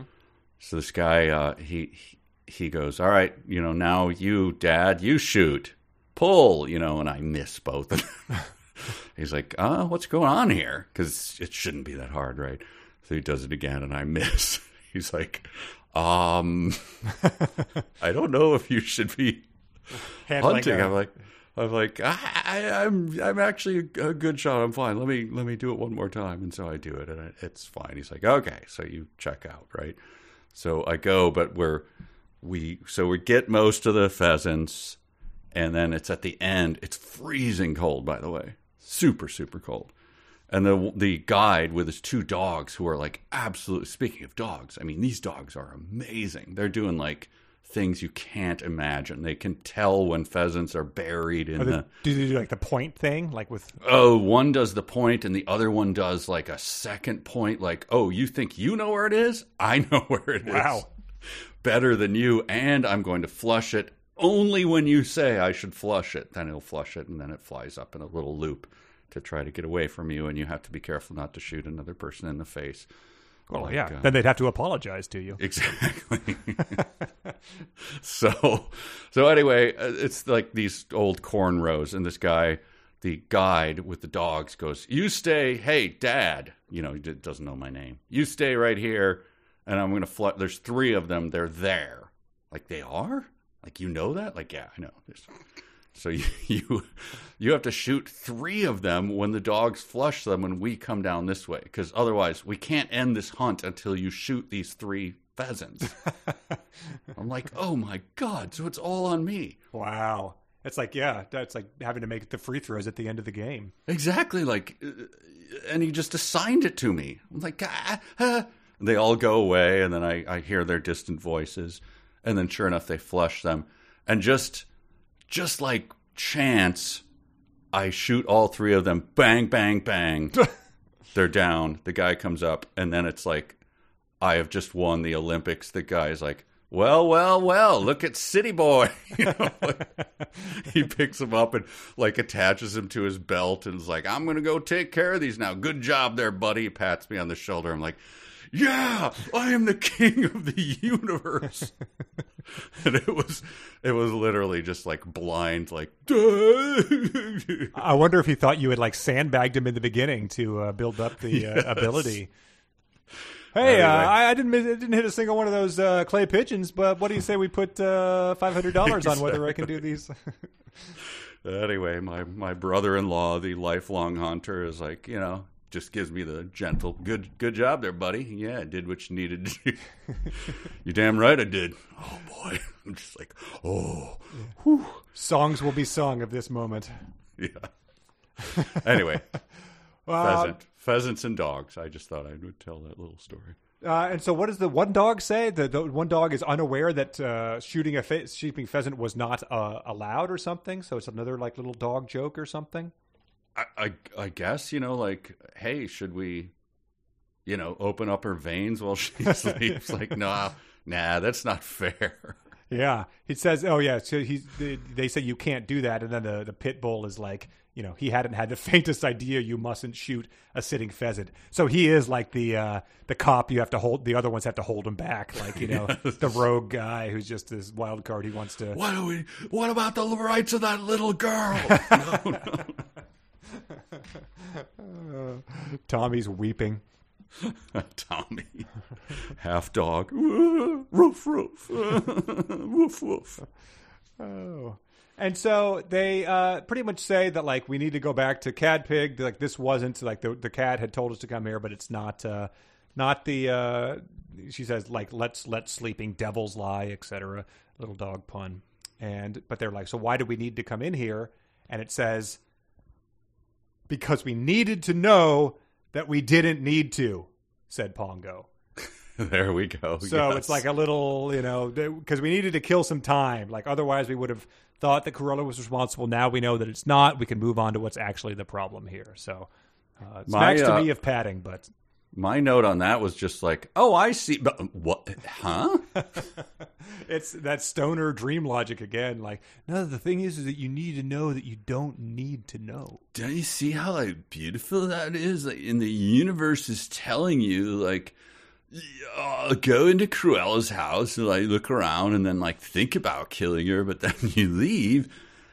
But you didn't need. You know what I mean? Yeah, I mean, I'd toke up with the Grinch, man. I mean, what were we talking? I mean, he's in a cave. I mean, he probably parties up there. Like, he's made of green. Like, you could smoke the Grinch. No, that's so. You're right. Wait, what? But it better not be the last we see of her. Because, to take us on a journey of saying, let's go kill her to then run out of the house as she's still asleep, that would be a heartbreaking Blériana situation. I mean, is it that it could be that she's just doing, that's the cameo, which would be a pretty bad, like. But the raincoats have to have some sort of payoff. Like, I don't know, The Hangover 2 or something, and then like, right. Like, remember that famous guy? Remember that hilarious scene from there he is sleeping. Mike Tyson pulls up in the car next to them. Yeah, exactly. Yes. Hey, is that Mike Tyson? Yep. All right, moving on. See ya. All right, he was in it. You can't have a line, or else we have to pay him more. Exactly.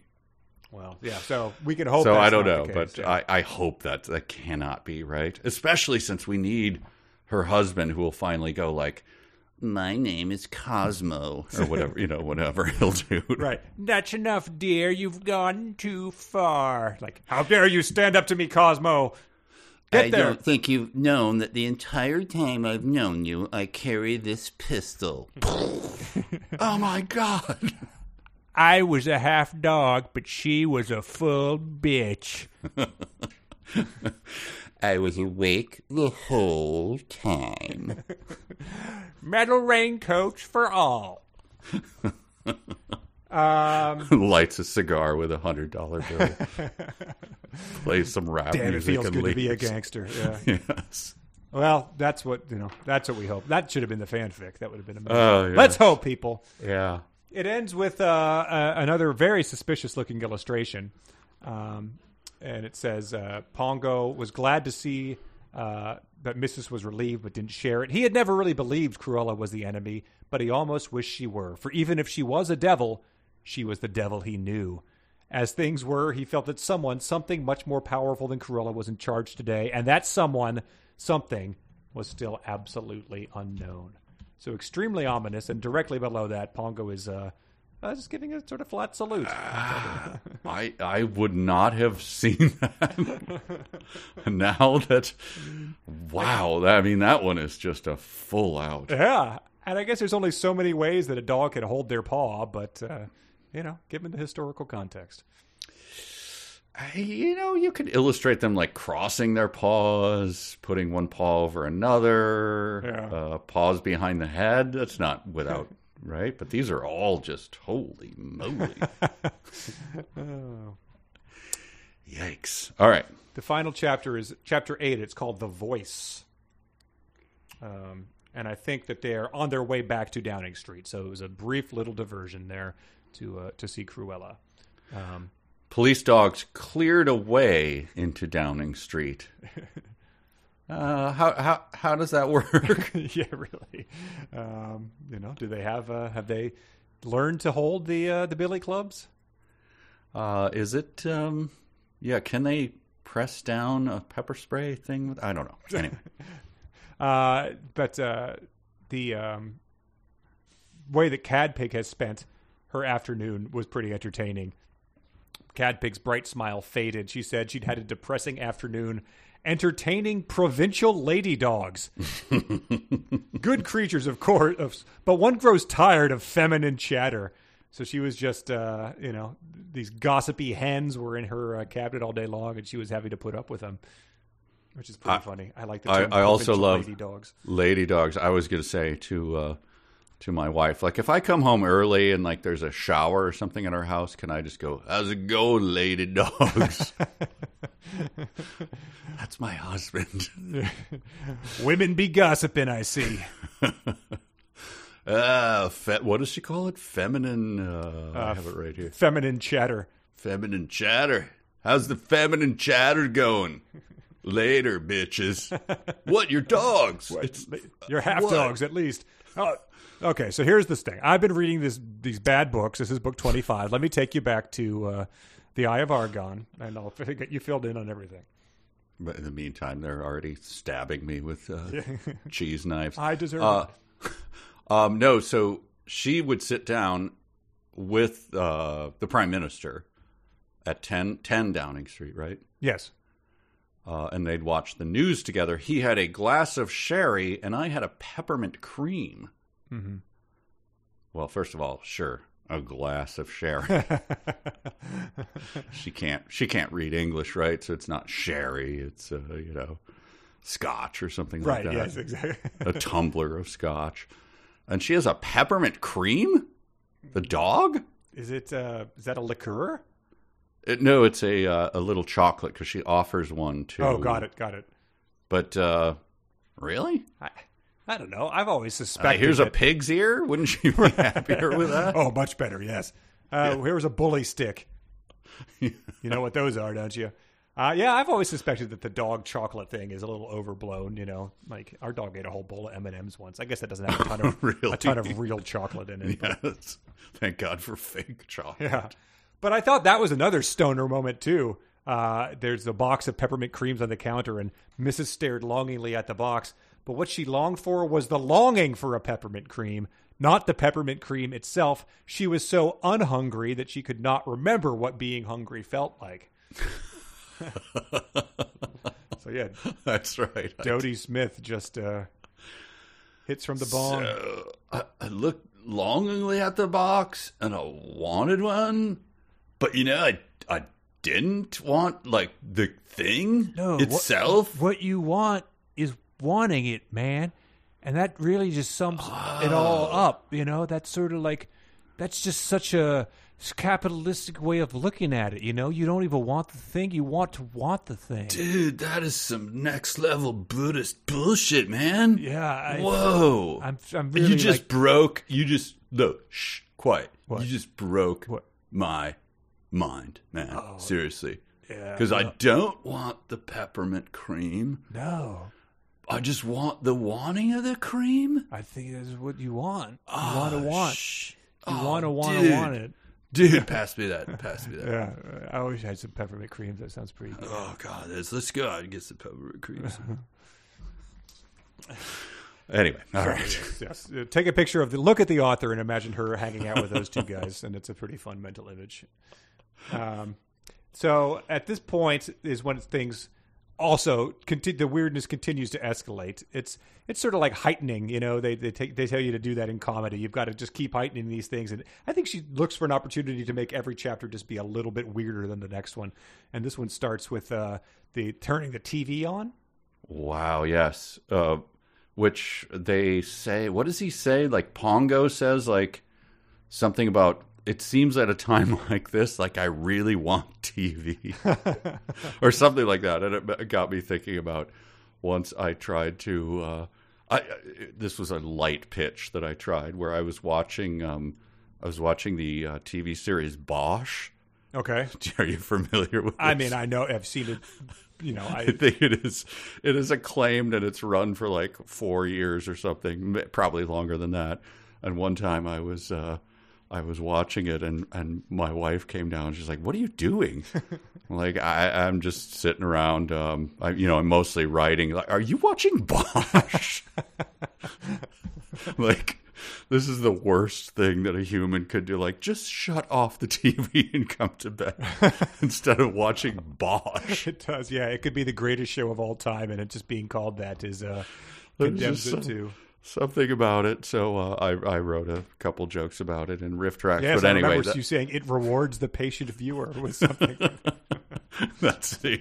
I was like, I think he's actually watching this show. Like, he keeps finding ways to bring it up. I stopped watching it. I did it just because I wanted to. It was like my bit, my gig. Like, have you seen Bosch? Like, no, I haven't seen Bosch. Nobody has. So it appears anyway, like that's what makes it funny with the dogs. Like, hey, TV would comfort me. Should we turn on Bosch? Yeah, it's just like a warm blanket you put around yourself. Yes. Bosch is apparently ran for 7 seasons. The first season has 102,000 reviews. By season 7, it has 1,200 reviews. So okay, the reviewers weren't too patient with it. Sure, but then it had Bosch 7 Legacy. Years? But yeah, then Bosch Legacy stuck in. So there's a whole Bosch-verse. Oh wow! All right. Anyway, yes. So yeah, Pongo wants to be comforted. So they, I think about turning on the TV, and it turns on itself. The screen grew so bright it was as dazzling as a powerful headlights on a car in a dark night. And as the screen brightened, the room darkened until the 3 dogs sat in utter blackness, gazing at utter brilliance. The edges of the screen darkened a little, and the light seemed to be drawing all its radiance into the center where, brighter than ever and flashing even brighter, it assumed the shape of the star. And Mrs. says that, like, she had a dream last night, and now she's just remembering that it was about this star. And then the star starts talking to them. Yeah, this is totally bizarre. Because I didn't, when like, I just think of the TV and now, snap, it turned on. Mm-hmm. And then the voice comes on. It's like, what would your reaction be if suddenly a voice started talking to you?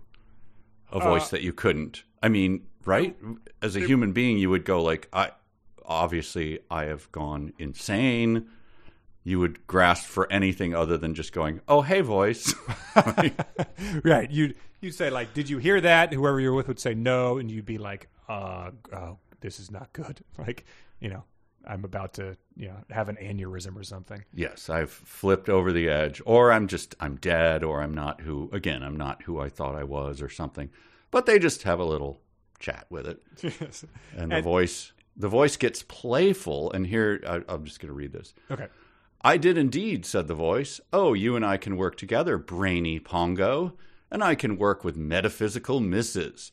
As for Cadpig, now how shall we describe Cadpig? Clever and intuitive, very, very pretty. And shall we say just a trifle bossy?" The voice was now quite playful. Strange, omniscient voices coming from a TV. Playful?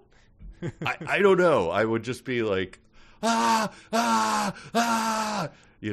the knife? I got to gouge my own eyes out, my ears. This is what is going on here. But instead, they're just like, oh, voice. Especially because to some of them, it sounds like the Dearleys. To Cadpig, it sounds like the Prime Minister. So it's clear, that's it's a Pennywise the Clown tactic. He's like, to you who are afraid of birds, I'm appearing as a horrible, pteranodon. And to you, like, you've always feared that Paul Bunyan statue, so it's coming to life. It's like I seize on, your faults and your fears, and this is what I do. So as soon as you realize you're seeing and hearing it differently from the other people in the room, that's when you've really lost your mind. Yeah, and then later, it's towards the end of this, they call it It. Oh, wow. Yeah. They do. Huh. So Sewer Clown is there, and it's speaking to it. And Tommy, right? He hears a different voice. Anyway. Yeah. I found this so bizarre. Well, he essentially says, the voice, which is also what in Field of Dreams, the if you build it, he will come, is credited as the voice. And they've always, the rumor is that's Ed Harris, because in the credits it just says the voice as himself. But it says the voice tells them that it wants them to all be in Trafalgar Square at midnight, and that they're going to do like the Starlight bark then. Mm-hmm. And the other dogs can be on elevated things if they're in the country or in the town square if they can't make it to London. But he's giving them these orders, and then the voice essentially playfully says, "Oh, you'll have to wait and see." But then Mrs. asks, he's like, isn't Mrs. is frightened? And when the voice said this, I read it in like the Saw villain voice, coming in over the loudspeaker distorted, just being like, "Yes, Mrs., it will be frightening, but don't you sometimes enjoy being frightened? Don't you find it pleasantly exciting?" So Mrs. has the right attitude, I think. But then doesn't Pongo say like, "Oh, come on. Yeah. This is a lark." Yeah, I do. We love this. I like being frightened. I like, when my owner holds up a sheet in the doorway and then when he drops it, he's no longer there and I freak the hell out. Like, I like that. So the voice, this is it. The voice does the you can't wish for more wishes thing as a genie, which this bugged me. Certainly it is, but you can leave the rest of the world to me, dear bossy Cadpig. Now, each of you may ask one question, but that question mustn't be, what's going to happen? All right, voice. Yeah. Like, what? Why? What? Like, who? Why don't we get to ask that? Yeah. Because you can't, because I'm the voice. Yeah. And the voice is, he's giving him little he's in the spirit of Calvin Ball. He's making up his own rules as he goes. Because then he doubles down on it, which I'm sorry, I'm calling bullshit on this one. Pongo said, "Who are you?" That's fair, right? Yeah. It didn't ask what's going to happen. He said, "Who are you?" And then the voice goes, "Oh, that would be like telling you what's going to happen. Wait and see, Pongo." Wait and see. well, yeah. You just changed the rules on me. You said the one thing you can't ask is this. Then I ask another thing, and you go, "Oh no, that's just like that." Yeah. What?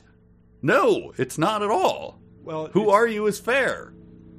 You mentioned Bosch. The guy who plays Bosch was on Lost, and they would do that a lot, where they would have Titus Welliver. Yeah, he was like towards the very end where it really just went off the rails, and he was like playing some insane. Towards the end when it went off the rails. But in Lost, they would get like this voice, and they wouldn't think to be like, "Who are you?" And if they did, he would do the same thing, just being like, "I can't tell you that now." Yeah, exactly. Then I would. So it's like, come on, like. But yeah, so they ask him like, "What's up with their son, Roly Poly?" And he says, "I can't see him." So it's like, okay. He says Pongo is. They think he might come from outer space, and Pongo's trying to remember like what books Tommy had in his bedroom. And then the voice like comes back in and just like, "Hey, Pongo, hey, don't pry into Tommy's business here." Yes. Like, so it's like have you ever done an escape room? I never have. If you ever start going off the rails, they'd be like, "Don't break that." They come in over the thing like the Saw guy, and they're like, "Don't go over there. You're not supposed to be there yet. Like, just focus over here. Like, use the black light and try to find the code. Like, don't just like pull the thing." Yeah, but the TV actually, this is, I assume this is Sirius, the star, right? Yes. Snaps back on by itself. Right. So it's like, oh boy, we just had an encounter with the supernatural. It would be like God and Moses or something, like, take off your sandals for this is hallowed ground, and now here's your mission. And then it'd be like, all right, well, I'm going to grab my staff and head down. Hang on. Wait, what? Right. I got more. Yeah. It's just a weird... Wait, you just, like, the voice came on, you sort of played with us, insulted us, gave us our mission, and then you snapped back on and yelled at us? Right, and you need to use the TV to convey this, Yeah. The bush starts burning again. Right. Anyway, that struck me as pretty lame from the voice. Yes, I agree. It's if the medium is the message, he picked a pretty lame one. Yes. But they obey. They leave. They head out of the house and head to Trafalgar Square. Mm-hmm. And I don't know. Nothing was super weird happened until then. They end up getting in touch with a old loud Great Dane who was sort of like the loudest guy they know. So he was able to do the Twilight barking. Like he was able to facilitate it more than anybody. Yeah, they told... So this is what the voice told them, right? So then they go and they do this and nothing happens. So this felt to me like a wasted beat where they're like, well, that didn't work. And they're like, should we try one more time? I guess. So they do. And then all of a sudden the Great Dane answers them. And I mean, from what we read so far, all the dogs are in London, right? Hanging around. A vast majority, but they pooping all over everything. Yeah, I think they hand waved that away. They haven't eaten anything, so there's no need. Oh, that's right. There's no plastic bags around. They don't need them. But the Great Dane says he answers them. Oh, can I believe my ears? Boomed the Great Dane. Is it really my old friends Pongo and Mrs. after all this time on this most extraordinary day when the barking chain has been at its worst? All these newfangled thought waves have been so confusing. Okay, so the Great Dane is in some far-flung county, right? Living on a farm or something. Mm-hmm. And its masters just like pass out and go to sleep. And it's just wandering around going, huh. And the thought waves don't really work for it because it's, I assume, as dumb as a box of rocks or whatever. Yeah. And then one day it hears a bark and it's like, oh, is this what's going on? Yeah, I ate my master's abdomen like 3 days ago. Oh, you guys weren't hungry? Huh? Yeah, I guess I wasn't, but I was just sort of acting on weird. instinct. There's just nothing else to do. I was just like kicking around. I didn't hear anything from anyone. I do have a bigger metabolism than you guys. I'm half horse, really. So very large, very large. Besides, I was just kind of bored. I don't know. I guess. Okay. So now, what am I? Oh, I'm supposed to come to London. What should I do with the bodies? Did your owners wake up and at the end of all that? Oh yeah, yep. They're awake. Hey, Great Dane, you better come in here. I gotta go. My owners are calling me. They're alive. Bye. Wait, your owners can bark the Twilight bark? Yeah, they're honorary half dogs. We're honorary half dogs. Just like Timmy. Tommy. God, they sound a lot like you. Weird. Oh well. All right. Bye. 10 Downing Street. Okay. Bye. So, yeah, I guess he was just hearing all this barking, but it was sort of like if there were air raid sirens going off all day long, and he was like, guess that doesn't apply to me. But then they have the discussion with, who is it? It's the Great Dane. Sorry. The Great Dane says this confusing thing.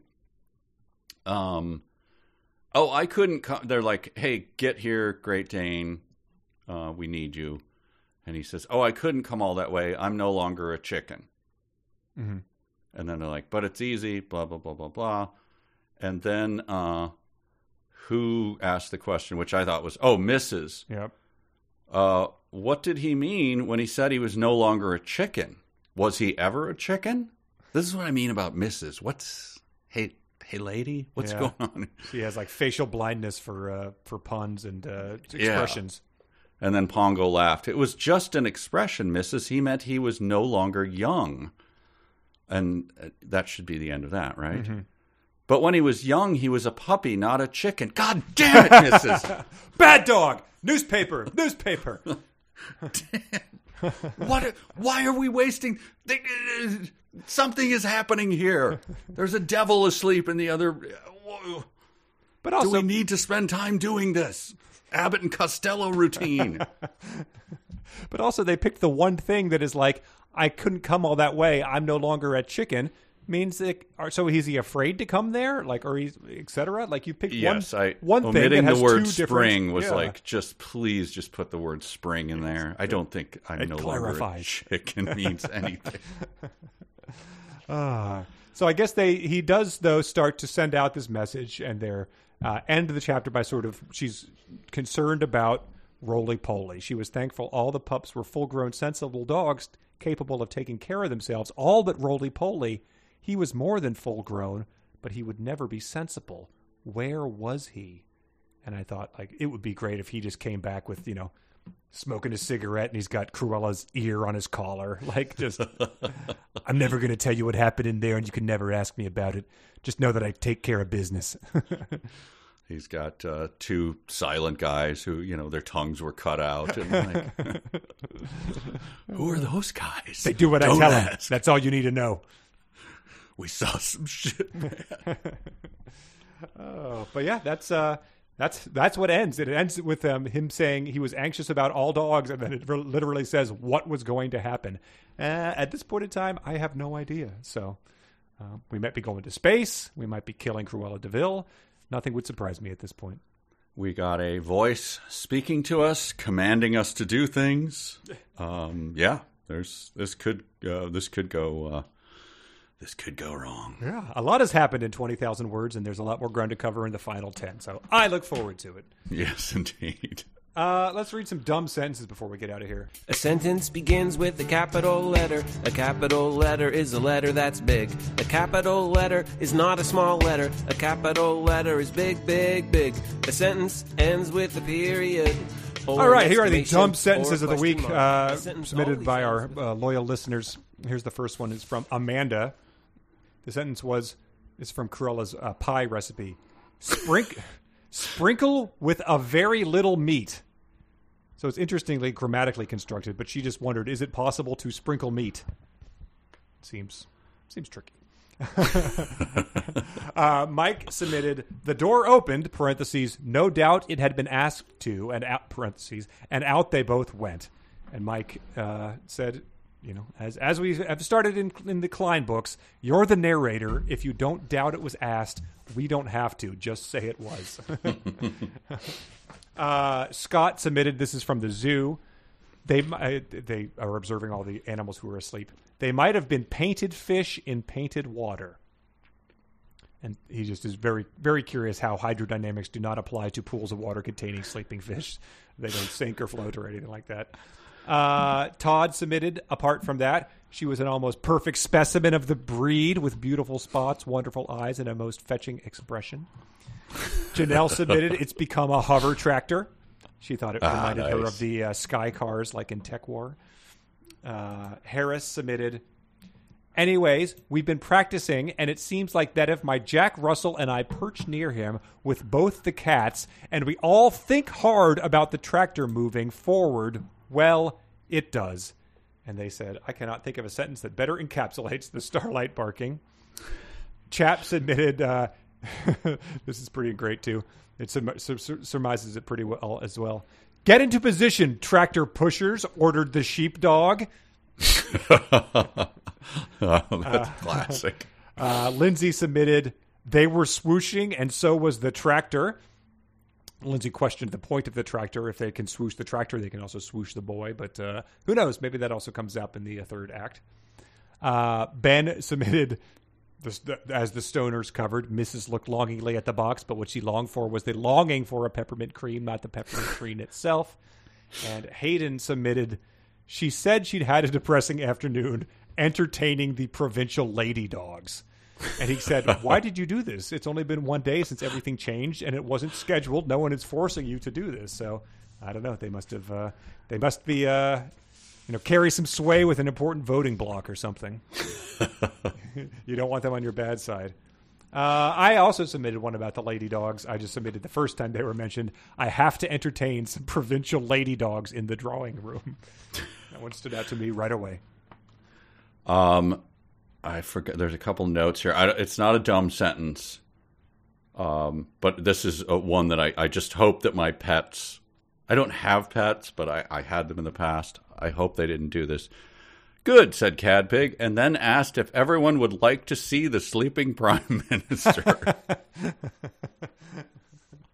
Is that what happens when I'm asleep? Dear God. I mean, one pet in your room looking at you sleep is unnerving as it is, let alone, a dozen or so other provincial lady dogs and Dalmatians. Yeah, but then you wake up and an inch away from your nose is Tommy. Like, No, relax. I'm a half dog. It's okay. I'm a half dog. Okay. I'm a half boy, half dog. And you and I are the only humans awake. That's not helping. Well, great stuff, folks. Thank you for sending that in. Thanks to people who submitted their tricky fanfic. And we're gonna finish this thing for next time. Oh, man. You just reminded me of my fanfic. My Sorry, failure. It had to have been mentioned. It's all it does is set the stage for further redemption. No, it doesn't. All right. Thanks, everyone. Thank you. Bye.